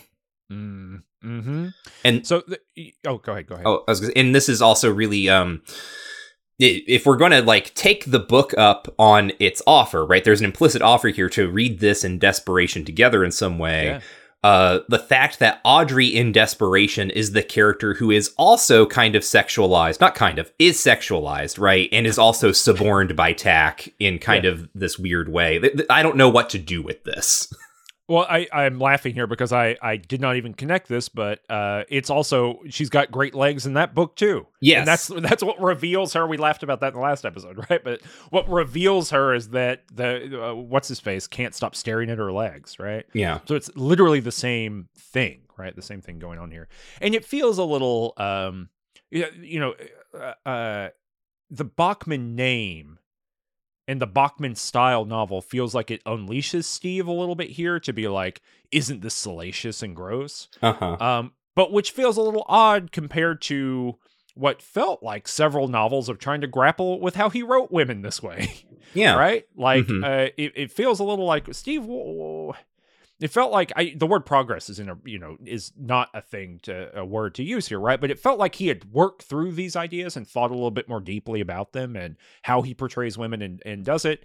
And now he gives us all the domestic abuse of Rose Madder, but played as salacious and hammered on significantly and with no resolution whatsoever. In fact, a demon made us do it. So who can know where the root of this is socially? And look, I don't need every Stephen King novel to be like a treatise on the social violence and misogyny, right? Like, it's a silly expectation to have. And also he's not equipped to do it, as we are well aware, right? We read the books. But it does feel like, I don't know, like, finally, Steve, someone let the handcuffs loose, you know? Steve's taking his shirt off. He's lifting weights out in the front yard. There's some weird, like, dude bro energy going on in this book that feels out of sorts with the last couple books. Yeah. The voice made him do it, Michael. Yeah, the voice. Well, I have some more thoughts on this, but it's part of, like, I guess, the meta text. We can talk then about how this thing ends. Yeah, let's do it. Yeah, do we have, or I guess two other things to just get your comment on? Okay. That stick out in my mind. We're going back to belt.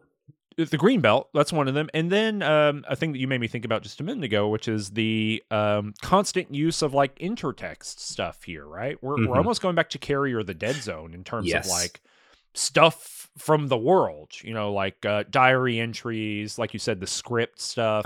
We also get a script of the Regulators. We get a bunch of stuff like that, right? Oh, newspaper clippings too. We get a newspaper clipping of when the Guerin family's killed, and a few other things like that.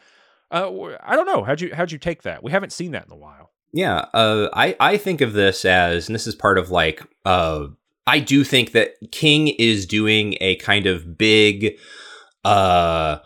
retrospective meta commentary on his career, his kind of history as a novelist, and sort of his process. That is, like, I just don't think you do this like weird stunt that he's done with these two novels, one by your pseudonym and one by you, with like the same cast of characters, without being aware and intentional about some of this stuff.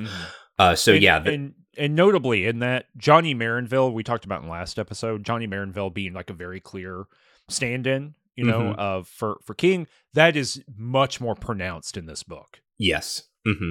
What do you think of his perfect memory, by the way?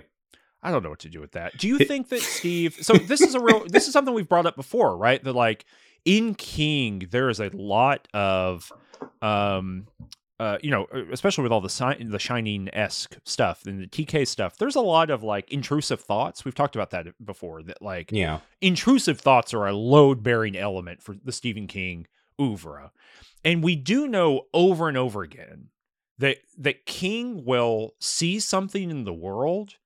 And he will have a thought about that thing, and it bugs him until he writes about it.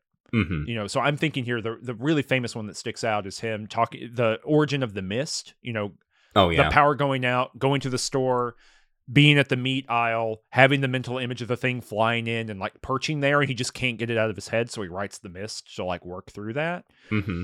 And I do wonder, he's such a good character study.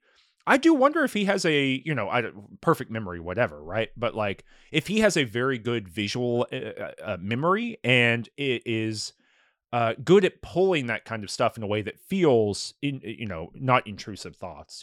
That's a kind of psychological evaluation that I'm not prepared to give out of just reading someone's books, right? But we've read a lot of interviews. We read all the books so far, and it does feel like this like psychological profile that we get of Marinville here is King, right? Like in his proclivities and the way he thinks, even where he has to undergo an intervention for his drugs and alcohol abuse, right? It happens at the same time. So I don't know. Do you think this is him saying a little bit about himself here?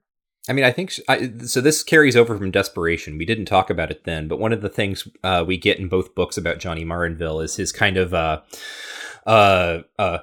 oh, were I one of those people who is destined to forget things, who could turn off the way that my own brain works, but I am just so driven to perceive things and like see kind of like the sequence, right? The move by move. Here is how something terrible happened. Here is what it was like in the moments to the lead up. Here is piece by piece, all of the little like shards flying out.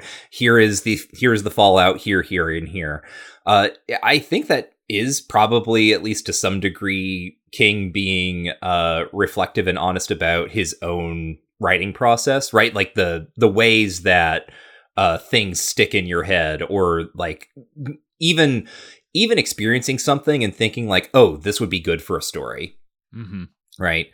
I think there is something to that, and even beyond like ideas occurring to you, we found various bits and pieces of evidence of King just like meeting a person and then that person showing up in their story, right? Like, right. And very well drawn too, right? Like a complete human being.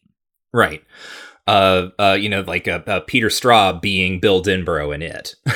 Yeah. Right. I think there's definitely something going on there with like Johnny the writer. What was the other part of that, or do we want to talk about the green belt? What was the the intertext and stuff? Oh, the intertext. Okay.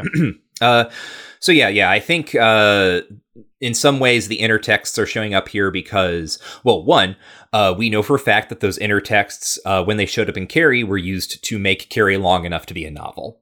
So if you have a story that is struggling to be long enough to be a novel because it actually came from a screenplay, here's something you can do.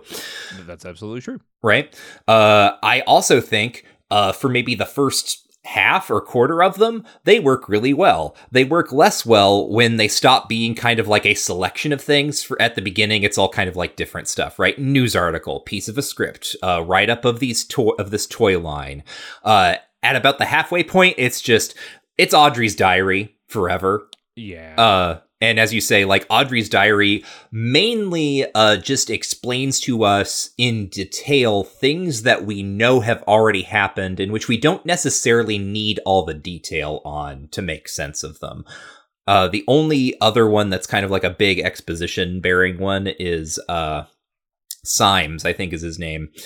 The guy who works at the mine in Desperation, who gives the Guerin family the tour during which Seth gets possessed initially.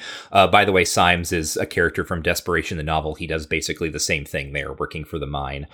But that one is sort of in a similar position in that I already know that Seth somehow got to this mine and got possessed by the demon in it. Like, I've been able to work that out. So here I just kind of get the blow by blow.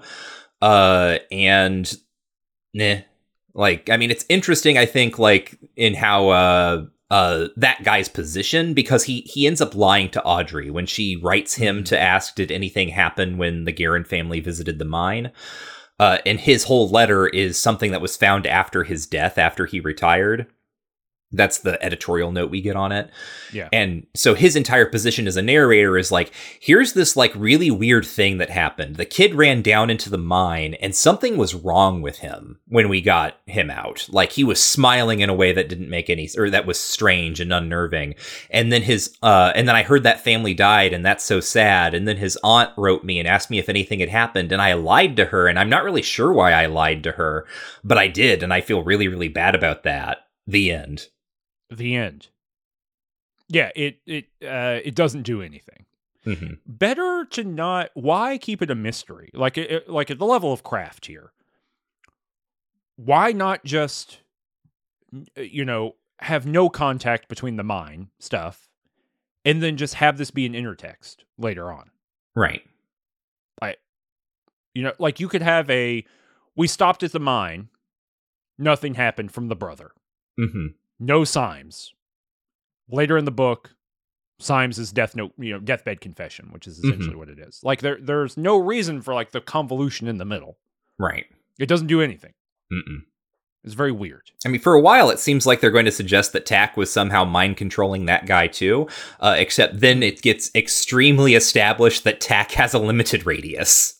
Yes, because that becomes the rules of Tak become very important. For some reason. But let's talk about the Greenbelt. I think this is pretty cool. It's where, basically, at that point in the novel, there are two houses where everyone on the street has been kind of wrangled because the regulators, right? The moto cops and their additional buddies from cowboy films. They keep coming back and forth. Everyone's been wrangled into two houses, everyone who's still alive, and they both independently make a bid to like go for this Greenbelt. So like kind of I don't know, like a wooded area behind the suburb. They make a bid to go for that and then run to the road from there. Mm-hmm. And then things get wild because Tak can control. That was weird. Tak can control stuff back there too. Yeah. Yeah. So it's Intragian and Marinville and I think Steve Ames. They're one group and they're going out through the Greenbelt trying to figure out what's going on. And then from the other house, it's not. It's I think in the first one it's just Intragian and Ames. And then from the other house, it's Marinville and the twins, the teenage twins, Jim and Dave Reed. Yeah. So Steve and Intragian are like going off. They're trying to hit the road, as you say, and then they get as they're going through the Greenbelt. They're like, "There's a cactus here, and there's a cactus over there. There's a lot of cacti out here in these Ohio woods, and the cacti look really strange. They've got like really, like blocky points and very sharp, and like they're weirdly shaped." And then they eventually go get out of the Greenbelt, and it's just the desert. And this is when the cowboy moon rises, and I love that. And then I think they see possibly some weird coyotes, and then they are being chased by a cougar. And this is, the midway point of the book. And, back in desperation, they were also attacked by a cougar at the midway point of the book. But as they like turn around and they are running back. And Johnny and the twins are coming up on the same path in the Greenbelt, but they don't know, this is important, is that the houses did not consult each other to say that they were both sending out scouting parties. And so as Steve and Collie are running back, the twins and Johnny they hear them and they start panicking. And then Jim, one of the twins, reflexively like fires at the thing that's running toward them, and it turns out he has shot Collie and Trajan. And then the cougar jumps on Steve's back and claws him up a bit, but he survives. But the kid is so upset at having shot Kali that he then shoots himself, except, as he already said, we later then jump into Tak's head, and Tak is like, ooh, it was so nice when that kid got so upset with himself that I could slip into his mind and make him commit suicide. It was me! It was me the whole time! It's very much Tak in Desperation is like a cool, weird demon thing. Mm-hmm. You know what I mean? Like, I don't know what the hell's going on with him. He's mysterious in some ways. It works, right? You know, however you feel about the book, Tak, I think, works in there. Mm-hmm. Here, he's that weird little screaming goblin we hated from Insomnia.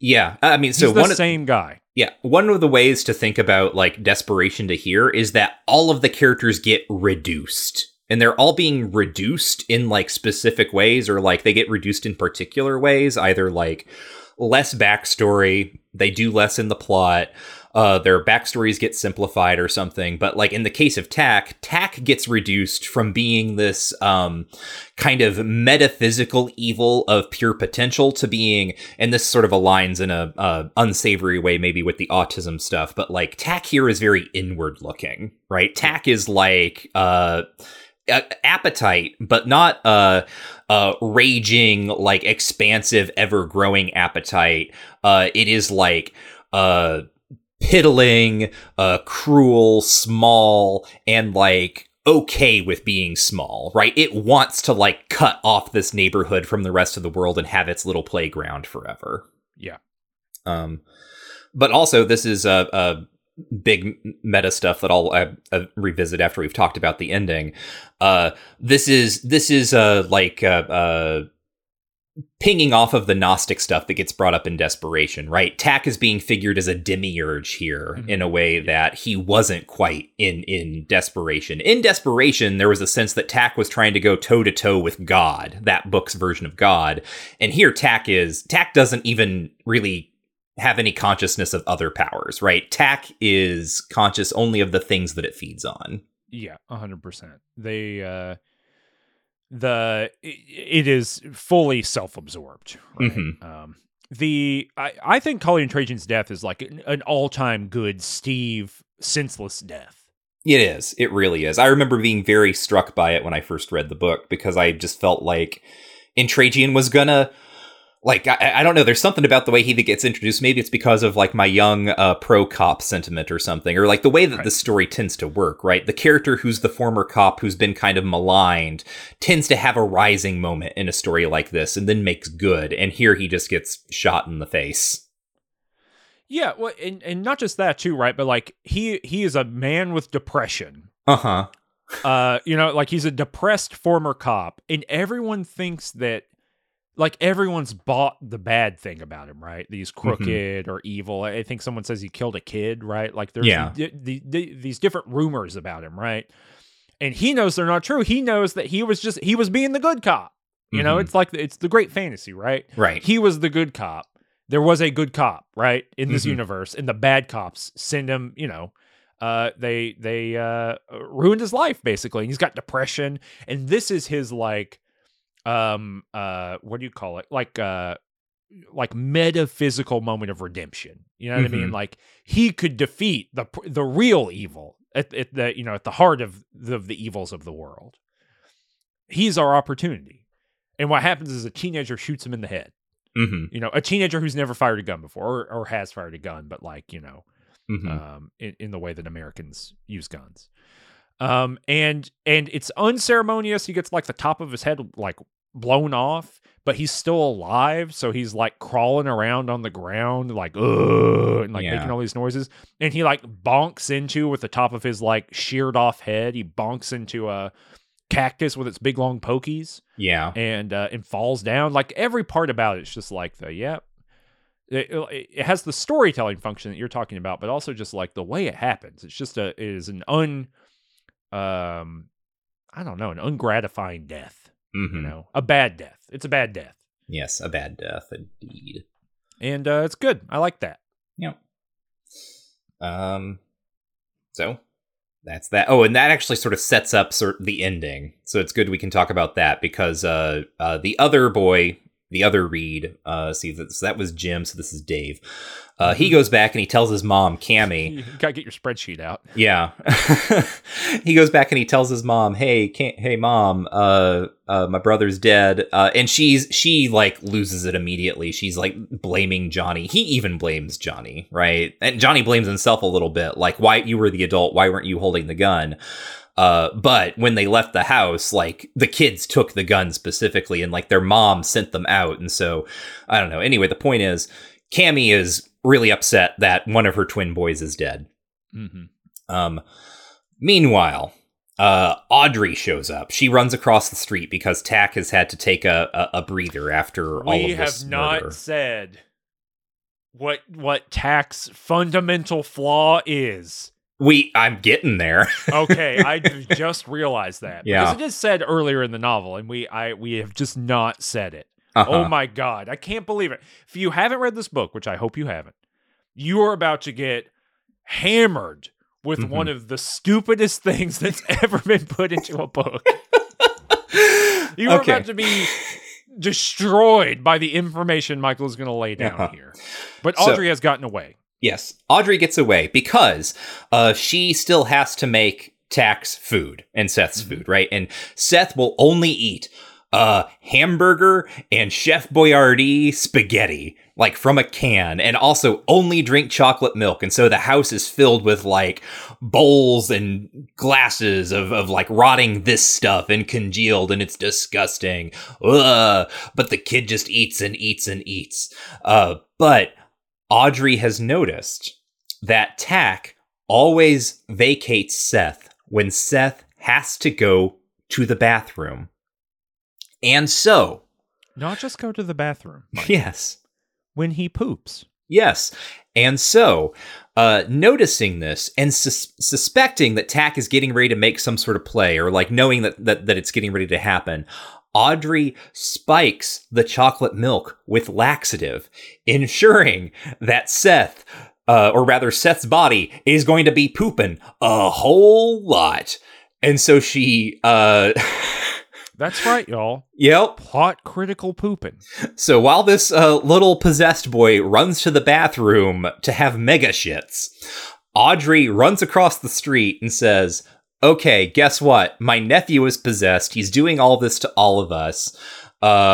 We have to take care of him now. Her plan, and she enlists Johnny specifically to help her here, because we get a couple of little reminiscences on this at various points, is that like Johnny often went across the street and like hung out with her and Seth, and they had a pretty good relationship. Actually, something that occurred to me that I thought was really interesting is we never quite, I don't know, maybe we do later. It's a little bit of like the neighborhood and Insomnia, but there was something like additionally untapped here about how all of these people live on the street and all kind of have little relationships that precede the story of the novel, and we don't get as I think there's a lot of gas in there, but we just don't use it up. I think there could be more done with that. Anyway,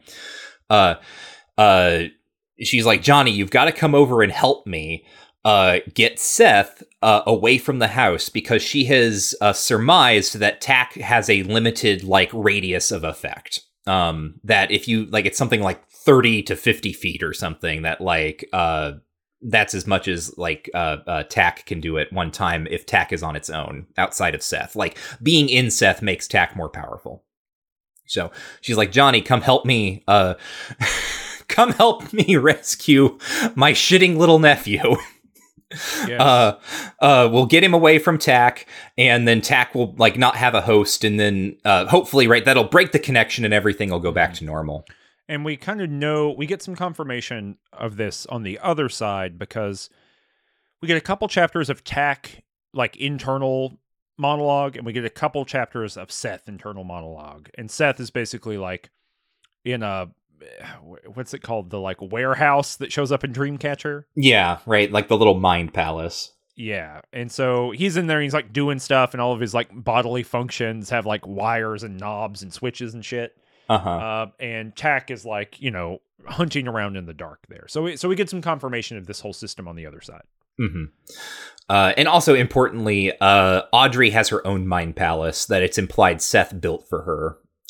which is like a sort of gazebo or sort of like a little installation at a resort in upstate New York called Mohonk.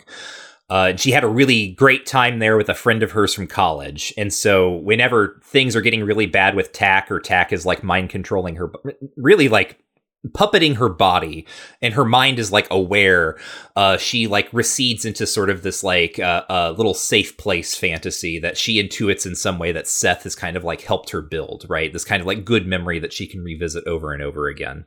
Yeah. So she and Johnny run over to rescue Seth. Unbeknownst to either of them, Cammy, the mother of the Reeds, she's heard about this too. And so she gets her hand on, I think, Tom Billingsley's gun, maybe, and she sneaks over with them. Johnny and Audrey go into the house. Audrey picks up Seth from the toilet. Tack is there, like in the house, like waiting for the boy to finish. It's just hanging out there like this little sparkling campfire thing, just like doodling around in the bathroom. Yes. It realizes that it has been tricked. It is very upset at having been tricked, but it's like, but I got one over. It's not that I have to leave when he shits. It's that I prefer to leave. I would not like to be in him when he is shitting. Because it hurts. He says it hurts him to be there when the boy is pooping. Yeah. So it's like, what? What? How do you get here? Like, how does Stephen King get to the thing of like, all right, I think I figured it out. It hurts the extra dimensional entity to be there when the boy is pooping. Well, it's because the extra dimensional entity desires human power, but is also inadequate to living with the frailties of human embodiment. But it loves eating garbage food and drinking chocolate milk. No, but don't you understand that waste elimination is something that fundamentally marks humans as like animals, as non-powerful, as blah, blah, blah, blah, blah, right? We do have shame when we do it. That's yes, right? Tack has no shame. Right. Right. So Audrey like picks up the little boy and is running, and Tack is like, well, I'll show you, and like tries to possess Seth while he is pooping and also being carried. And Cammy pops in with her gun, and she is so angry that, and it is implied, is it implied or is it actually basically confirmed by this point that Seth is using Cammy as part of this like elaborate suicide plot. She shoots. Yes, in this moment, it is revealed because her eyeballs start bulging. And well, no. Yeah, go ahead. She doesn't. Her eyeballs don't start bulging until the Tack goes into her. Wait, no. Tack tries to go in, and Seth's already there, right? Is that not how that ends? Maybe I missed the order. I think so. No, I think that the revelation that we have that Seth has possessed her is that her eyes are bulging, and we think it's Tack. But Tack is not in there, so it must be Seth. I think that's it. I think that's how it works. Look, hey, y'all, here's the thing. This book is also not good because its critical plot moment is confusing. Uh-huh. Anyway, the point is, Cammy shoots both Seth and Audrey. Yes. Kills them, and then Tack is like, no, and then like goes full force into her. But as we have also learned from Tack's kind of ruminations on its life, the only host that is capable of sustaining it indefinitely is Seth himself. So Cammy's head explodes. Yes. Yeah. It straight up scanners just explodes. And then Johnny just like stumbles back out onto the porch where everything is returning to normal. And then you hear all the emergency sirens as the other, like, as the fire truck starts pulling up, because one of the houses has been struck by lightning and burning down and blah, blah, blah. But yeah, like, that happens. The other thing that Tack says before Cammy's head explodes is, you can't do this. I'll find you. I'll find all of you. And then after Cammy's head explodes, there is like a big cloud that looks like a cowboy in the sky that like drifts off to the west. And they're like, my God, it's a Ghost Rider. Ghost Rider's in the sky. Weirdly, not a song that's going to show up on the mixtape. I found it. It's on 446 of my thing. Okay. Tax place, tax time, which is if we get time and dates for all the little things. This is Tack's internal monologue. It has perhaps 3 seconds while the woman with the gun calls out to realize it has been outplayed. How it has been outplayed. A few seconds of incredulity in which to wonder how that could happen after all the millennia it has spent trapped in the dark, thinking and planning. Then, even as it begins to realize that Seth isn't really inside the body it has been trying to re-enter, the woman in the doorway opens fire. So it's trying to get inside of Seth, and Seth is actually in Cammy the whole time. And then, after Seth is dead, because Seth shoots himself, and also Audrey, the head explosion occurs. Okay. Well, neat. I guess something. Yeah. But so this is where I think like kind of big level some stuff may or may not be happening. Let's just say it. I'm a generous reader. I'm capable of being a generous reader, despite what some people sometimes say about me on these shows. Tack does find all of them, right? I'll find you. I'll find all of you. And that's the thing that Johnny is left thinking about, is hearing like Tack saying, I'll find you. That's what happens in desperation, is Tack finds everyone again, brings them all together, and is beaten again. And what is sort of the, coup de grace here is that Tack doesn't even know that it's following up on the vow that it's made in this other like parallel reality, right?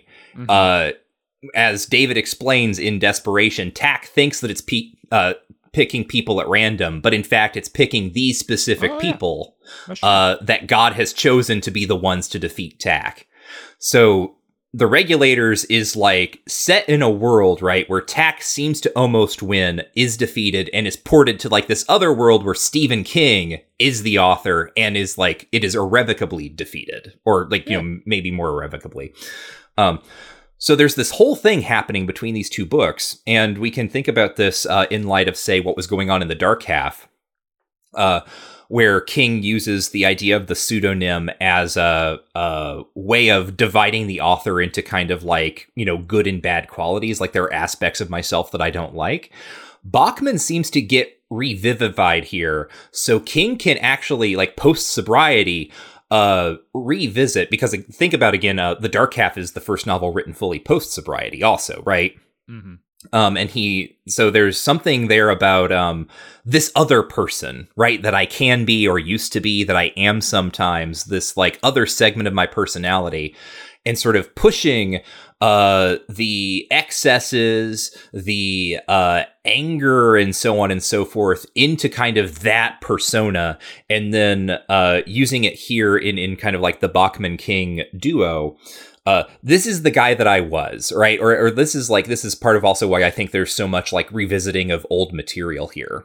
Is that King is trying to position himself, Stephen King, as having surmounted various like problems with his own storytelling, or like tendencies that he is trying to now deny by smashing them into this Bachman book and having the thing be like clearly subordinated to the King volume. And you know, so this is also Tack as the demiurge, right? The evil little god who doesn't see people as characters, who only sees them as action figures for bodies and sex, corpses and sex, I guess I should say.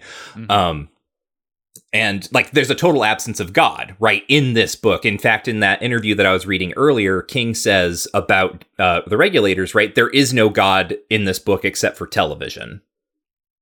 And so like King is also saying like, I am a guy who's going, and he says like, I'm a religious person, I believe in God. And with Desperation and the Regulators, he seems to be making a kind of new claim for what his authorial persona is and what his authorial project is, in a contrast to all of this Bachmanian stuff. But as I think you said in the last episode, this also requires actually, I think, rewriting what Bachman was to King through the 80s, which was weirdly the opposite. Bachman was kind of like, there was some bad Bachman stuff, but I think the Bachman books are also where you see King grasping toward a kind of more mainstream literary style. Like I think of Roadwork here as very much that kind of thing, right? Yeah. that there was a bit more introspection that was going on. Like, it was like the Bachman books were bleak, right? They were not happy books. But I don't think that they were as thoughtless as this book maybe tries to imply that they were. And I think that's really interesting too. Yeah, I mean, I buy the first thing you said all the way back, which is like, I think the idea of thinking of these as like, this is the first book, Desperation being the second, a kind of pocket universe of this that kind of pays off in another scenario, right, where you find it again, and ultimately it's defeated by the ultimate power, which is God or the White, or, you know, the stuff that we're going to see over the next 20 years of Stephen King. That's going to come up over and over again. I think that's compelling. I don't think Steve thinks deeply enough about his own work, just to be frank, to get to what you said is like a conscious effort. Yeah. But I think that that's certainly, like, on a more baseline level, I think he thinks of Bachman as like a mini version of himself. And I do think you're exactly right that implicitly what happens is that Desperation subordinates Bachman to King, right? Like, yeah. His wanting to use Bachman, and not Stephen King writing as Richard Bachman, but Bachman, is to use the words on the page to make it clear that these are two tendencies within one guy, as opposed to using his name to do so or whatever. So I think that's right. Yeah. Notably, the author photo on the Regulators. Prior, there was an author photo of Richard Bachman, who was, we've talked about like this. It's come up in interviews. It was just like some guy. It's like Kirby McCauley's friend, maybe, or something. We talked about who exactly it is. Yeah. But in the Regulators, the author photo is there, and it is a photo of Stephen King when he's like 18 years old. Right. So there's like both an acceptance of the persona, but also the Stephen King author photo on Desperation is him present day. So, you know, again, something about the trajectory of his own history and like what Bachman represents to him and what he's, I think, trying to put behind him in some way. There was something I was going to say about that thing, and now I've forgotten. So it sounds like we got to do some segments. Yeah, segments. My favorite Kingism. This is the segment where we each pick something that we read that to us is remarkable for the King style, the thing that everyone knows and loves, something that is indelibly Kingy, or just like the thing that he wrote that sticks in your head. Because I wouldn't say mine is necessarily like a good Kingism, or not like I mean, I think it's a fine thing, but I don't know if I would point to this as... You know, when you read Stephen King, you get a lot of this kind of thing. Maybe you do, but it's Ralphie, the shitty little boy. I also love that, like, the wussy father becomes like the absolute spoiled shitheel of a kid in this book. That's just such a weird transposition. He mocks his older sister at the beginning of the book because they go to the convenience store and she's buying like a magazine or something. It's like a Tiger Beat or something like that. And she's 11 and he's like 6, and he's trying to like harass her because he calls her Margaret, which is her middle name, and she doesn't like it. He calls her Margaret the Maggot. And so he says, Margaret the Maggot loves Ethan Hawke. And for whatever reason, that is one of the lines from this novel that has always been in my head, is this little boy saying Margaret the Maggot loves Ethan Hawke. Well, it's like this absolutely only Steve would do this stapling of something that's right out of 1955, right? Like, I've never heard a child in real life talk in the kind of, I don't know, it's not even euphemisms, right? But these like short cultural shorthands that Steve loves to use, right? Like these nicknames that are way too complicated. You know, like a kid wouldn't say this. A kid would just like call you a curse word. Like you're like, asshole, whatever, right? They wouldn't make this complicated nickname. I've never heard a child do anything like this. It is precise what you're saying. The thing that is so shocking about it is the combination of this like throwback thing that I've only ever seen happen in a Stephen King novel with a hyper contemporary reference. It would be like, Margaret the Maggot loves Fortnite. And you're like, what? Yeah. What are you saying? Or like, I don't know. It's weird. You want to hear mine? Sure. Mine is when white liberalism gets, Stephen King's really sending up white folks by having Johnny Marinville climb over the back of a black man. Oh, yeah. And there's the most it's yet more, right, of Stephen King's I don't know, black people are cool with it, like whatever weird behavior white people do. Like the sign of a cool black person is that they're cool with you, whatever you do, right? Like there's this, and this is going all the way back to The Shining, right? Like, yeah, this is the exact same impulse. I'm not going to read the whole scene, but it is a scene in which Johnny Marinville literally has to put his foot on the back of Brad. What's his last name? Josephson. In order to climb over a fence, which is like 8 feet tall or 6 feet tall or something, right? And but so what happens is that that Brad like comes to it and is like, I need to climb over you, Brad is like, I need to help you over this by like giving you the leg up. Johnny Marinville's uncomfortable with it, but then Johnny Marinville becomes what we might say too comfortable with it. And starts making up these things like the movie that Brad will be in, which is called Black Men Can't Climb Fences. And he's going to get Mario Van Peebles to direct it. Yes! And Larry Fishburne will play him. Not Lawrence Fishburne, but Larry Fishburne. 1996. And then Brad, like, yes-ands the whole thing, right? It's like very much the way that Stephen King writes, like, black adult men who are like, no matter what racial humor you bring up as a white guy, they're always going to yes and you. So that's a real Kingism. Yeah. And here it is. So What in the Kingiverse is the next segment. And it's where we outline connections between what we just read and the Kingiverse more broadly. I don't think it's too much to say that really the Kingiverse is fully here now. It's been like latent and implicit in a lot of stuff. But just between the desperation and the regulators, this is, I'll put it this way. These two books are teaching you how to read the next book that we're going to talk about, right? And notably, what we had in the 80s, right, of what we called the Kingiverse, perhaps more appropriately should have been called the Kinga world, right? Because it's like a big shared world with a bunch of geography and people. We are now in the Kingiverse, which is like a universe of Stephen King stuff. And so one of the big things here. I mean, so first of all, everyone in this novel is a character from the previous novel, except in slightly different contexts, and they're happening in parallel worlds. There you go. But other things that are important, and this is actually like the quote unquote true ending of the novel that we sort of skipped on. The Mohonk Mountain Resort that Audrey goes to in kind of her memories. That is a place that has shown up before. It was the place that what the hell's his name? The main character of Thinner and his wife, they went there. It was like one of their favorite places, right? The other thing that is important about it then is that Stephen King personally went there with his family and Peter Straub's family, and I think a couple of other families. This was written up in the Castle Rock newsletters by Naomi herself. They did like a murder mystery, like dinner party weekend. Oh, right. Right. I forgot about that. Right. So this place really exists, and it's shown up favorably a couple times. It shows up favorably here.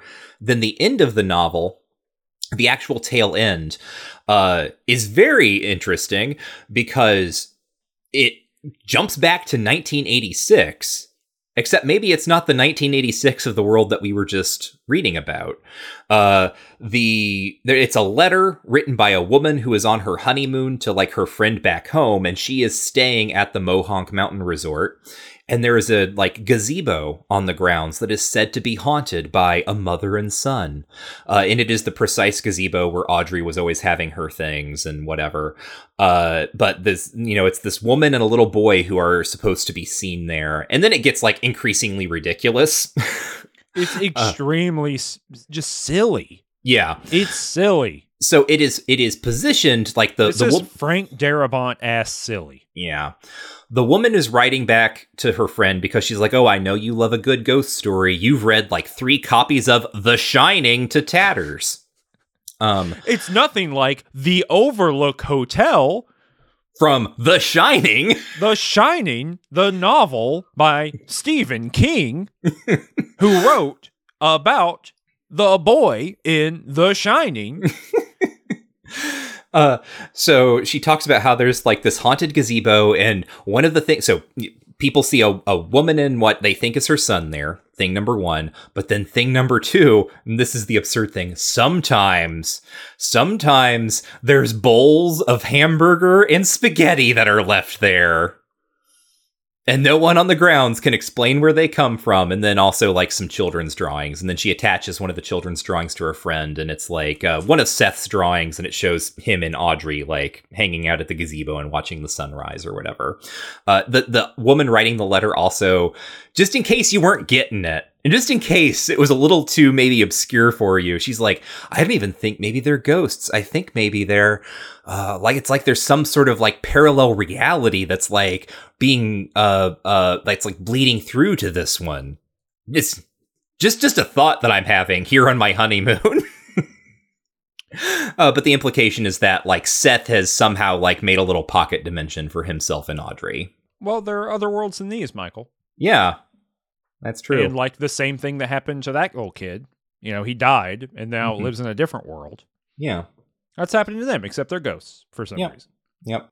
Best not to think about it too hard. This is 1986. The letter is dated 1986. So it like is in the past of the story that we were just reading.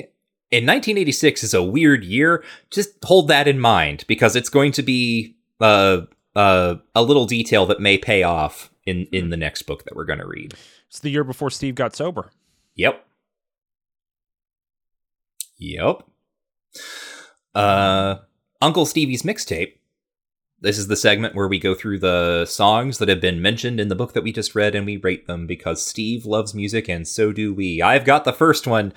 The first song is Nutbush City Limits by Tina Turner. I have never heard of this song. I looked it up actually immediately when I was reading because I was like, is like, are we going to do more like weird Bachman parallel universe shit like this close? Is like, does Tina Turner actually have a song called Nutbush City Limits? She does. It's actually pretty good. 4 stars. This is like a honky tonk kind of song. And it's about her hometown, apparently. Cool. I got Leaving on a Jet Plane by Peter, Paul, and Mary, 2 stars. Mm-hmm. Purple Haze, Jimi Hendrix, 5 stars. I just feel like I get assigned these, you make these lists, and I just feel like I don't get to listen to Purple Haze, you know?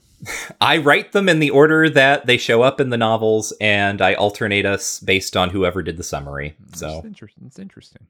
Mm-hmm.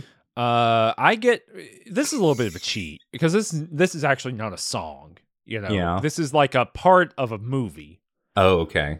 But I get Al Jolson singing Mammy, the very famous performance from The Jazz Singer, in which Al Jolson in blackface is singing about his so-called Mammy. Mm-hmm. So it's actually a performance within the film. Okay. The song sucks. It's terrible and is beloved, actually, as far as I'm aware. But it's real bad. 1 star. I didn't know we could go down to half a star, but half a star. Okay, I thought you've gone down to half a star before. I probably have. I do believe that we are using the review rules, which is the lowest rating given is half a star. So right. I will go down. I just can't. Look, people. My memory of this is not great. As soon as we're done with this mixtape, this like evacuates my brain. You know what I mean? Like I truly am not holding on to this at all. So yeah, half a star. Mm-hmm. I have Sgt. Pepper's Lonely Hearts Club Band by the Beatles, 2 stars. Wow, really? I mean, that song is... The album has some other stuff, like just that little intro song. That's all I remember of it. It's just like an overture to the album. It's... Yeah. It sounds like a band falling down some stairs. Yeah. I got The Yellow Rose of Texas, which is a traditional song, 3 stars. It's fine. Homeward Bound by Simon and Garfunkel. Yeah, sure, 3 stars. I got I Am a Rock by Simon and Garfunkel, 1 star. I got Old Black Joe, another traditional minstrel song, 0.5 star. Okay. Not good. Not good. I got with a little help from my friends by the Beatles. 3 stars. This is like the definition of mid. I got The Ballad of Jesse James, another traditional song, 5 stars. It's traditional, so it varies a lot, but there are versions of this song that I really like. So, I got Strawberry Fields Forever, and I'm giving it 3 stars. But I've got a personal reason for giving it 3 stars. When I was in middle school, a friend burned me a CD of Beatles songs. Okay. And they put Strawberry Fields Forever on it twice on accident. And so that meant I spent many years, of using the CD, of listening to these like Beatles songs, of having to hear it twice. And the second time I was going, ugh, and like skipping, So that's probably deducting a star. Just because my bad vibes memories of Strawberry Fields Forever. I thought the 3 stars was going to come out overly positive because for some reason you had it on a CD twice. Nope. Negative. Like, I would have liked this song less if it were only on the CD once, but Nope. Opposite. Well, there we go. That's this month's episode. Remember that we have a Patreon at patreon.com/rangetouch, and you can support us there and get access to all sorts of bonus content. Right now, we are working through sort of pinch hit bonus episodes that are not films. In the past, it has been largely films, and we've done one for every mainline episode. No, actually, we're like N-1. We always have like N-1 bonus episodes. But anyway, that's to say, it's a lot of stuff if you want to listen to things that is us talking about Stephen King. Last month, we had a discussion with horror author Alison Rumfitt about the work of another horror author named Robert Aikman, and also talked about Alison's work some. This month, as already discussed, we will be having a long question and answer session where people wrote in questions to us. We do these once a year, and then we just answer them all. If you want to send us questions, they will obviously not be on the bonusode that you can find on the bonusode feed right now. But if you want to ask us a question for the future, you can just send those to thequestionsewer@gmail.com. That's the email address that we use for those. So that's the sort of exciting stuff that you get access to via Patreon, and that really helps us out. It lets us set aside the time to do research, for me to like dig through the archives and find what reviews and interviews that I can. And the other things that you can do to help out is tell people about this show. Let your friends know. We only spread by word of mouth. We have no advertising. So all growth that we have had has been people saying, hey, this show is cool and you should listen to it. And you can be a part of that movement, part of the Just King Things movement. You can also shout your praises to the internet by leaving us reviews on your podcast platform of choice. But if you leave us a 5-star review on Apple Podcasts, and it is also funny, then there is a chance that Cameron will read it on air. That's right. Have you read Harumph before? I don't think so. This is from Hip Whip Girl. Harumph. Alarmed to discover that there are in fact occasional non-King things mentioned, discussed, and even elaborated upon at length. 5-star review, begrudgingly. There you go. Leave us those reviews. We will read them on air. Thank you so much for listening and supporting us, and however you do that. Next month, we will be back in the saddle, so to speak. For real. Like the Western train does not stop from being a thing. Next month, we will be reading The Dark Tower 4, Wizard and Glass from 1997. And I don't know what we'll do for a bonus episode, because this is what I mean when I talk about how this strike is really... I have put off specifically watching this movie because I have heard such terrible things about it. We're not going to watch the Dark Tower movie. I'm still being denied it. So get to the tables. That's right. AMPGP, make a deal. Make a deal. Like, I need... I need to have my ethical qualms about consuming this content to be resolved. That's right. But yeah, we don't really know at the moment what we'll be doing next month. We'll let you know on Twitter or the various social medias. And if we decide by the time that this episode posts, then I will probably cut in here and let you know. Michael here in the edit to let you know that since this was recorded, Cameron and I decided that next month's bonus episode is going to cover the first volume of Marvel Comics' mid-2000s adaptation of Stephen King's great mythological cycle. That's right, we will be reading The Dark Tower Beginnings, which is, as I said, a comics adaptation of parts of Wizard and Glass and parts of some other Dark Tower stories, as well as apparently a whole bunch of filling in the blanks on some broader lore questions that are dubiously canonical. So I'm really interested in seeing how all of this comes together. And I hope you are too. If you are not a supporter already, head on over to patreon.com/rangetouch. And next month you'll be able to hear us talk about, say it again, The Dark Tower Beginnings. So We'll figure it out. We'll figure it out. Year to year, month to month. We just keep soldiering on. And why are we doing it, Cameron? We do it for Steve. Oh, good. I thought you were going to say the Chef Boyardee and hamburger. No, Steve.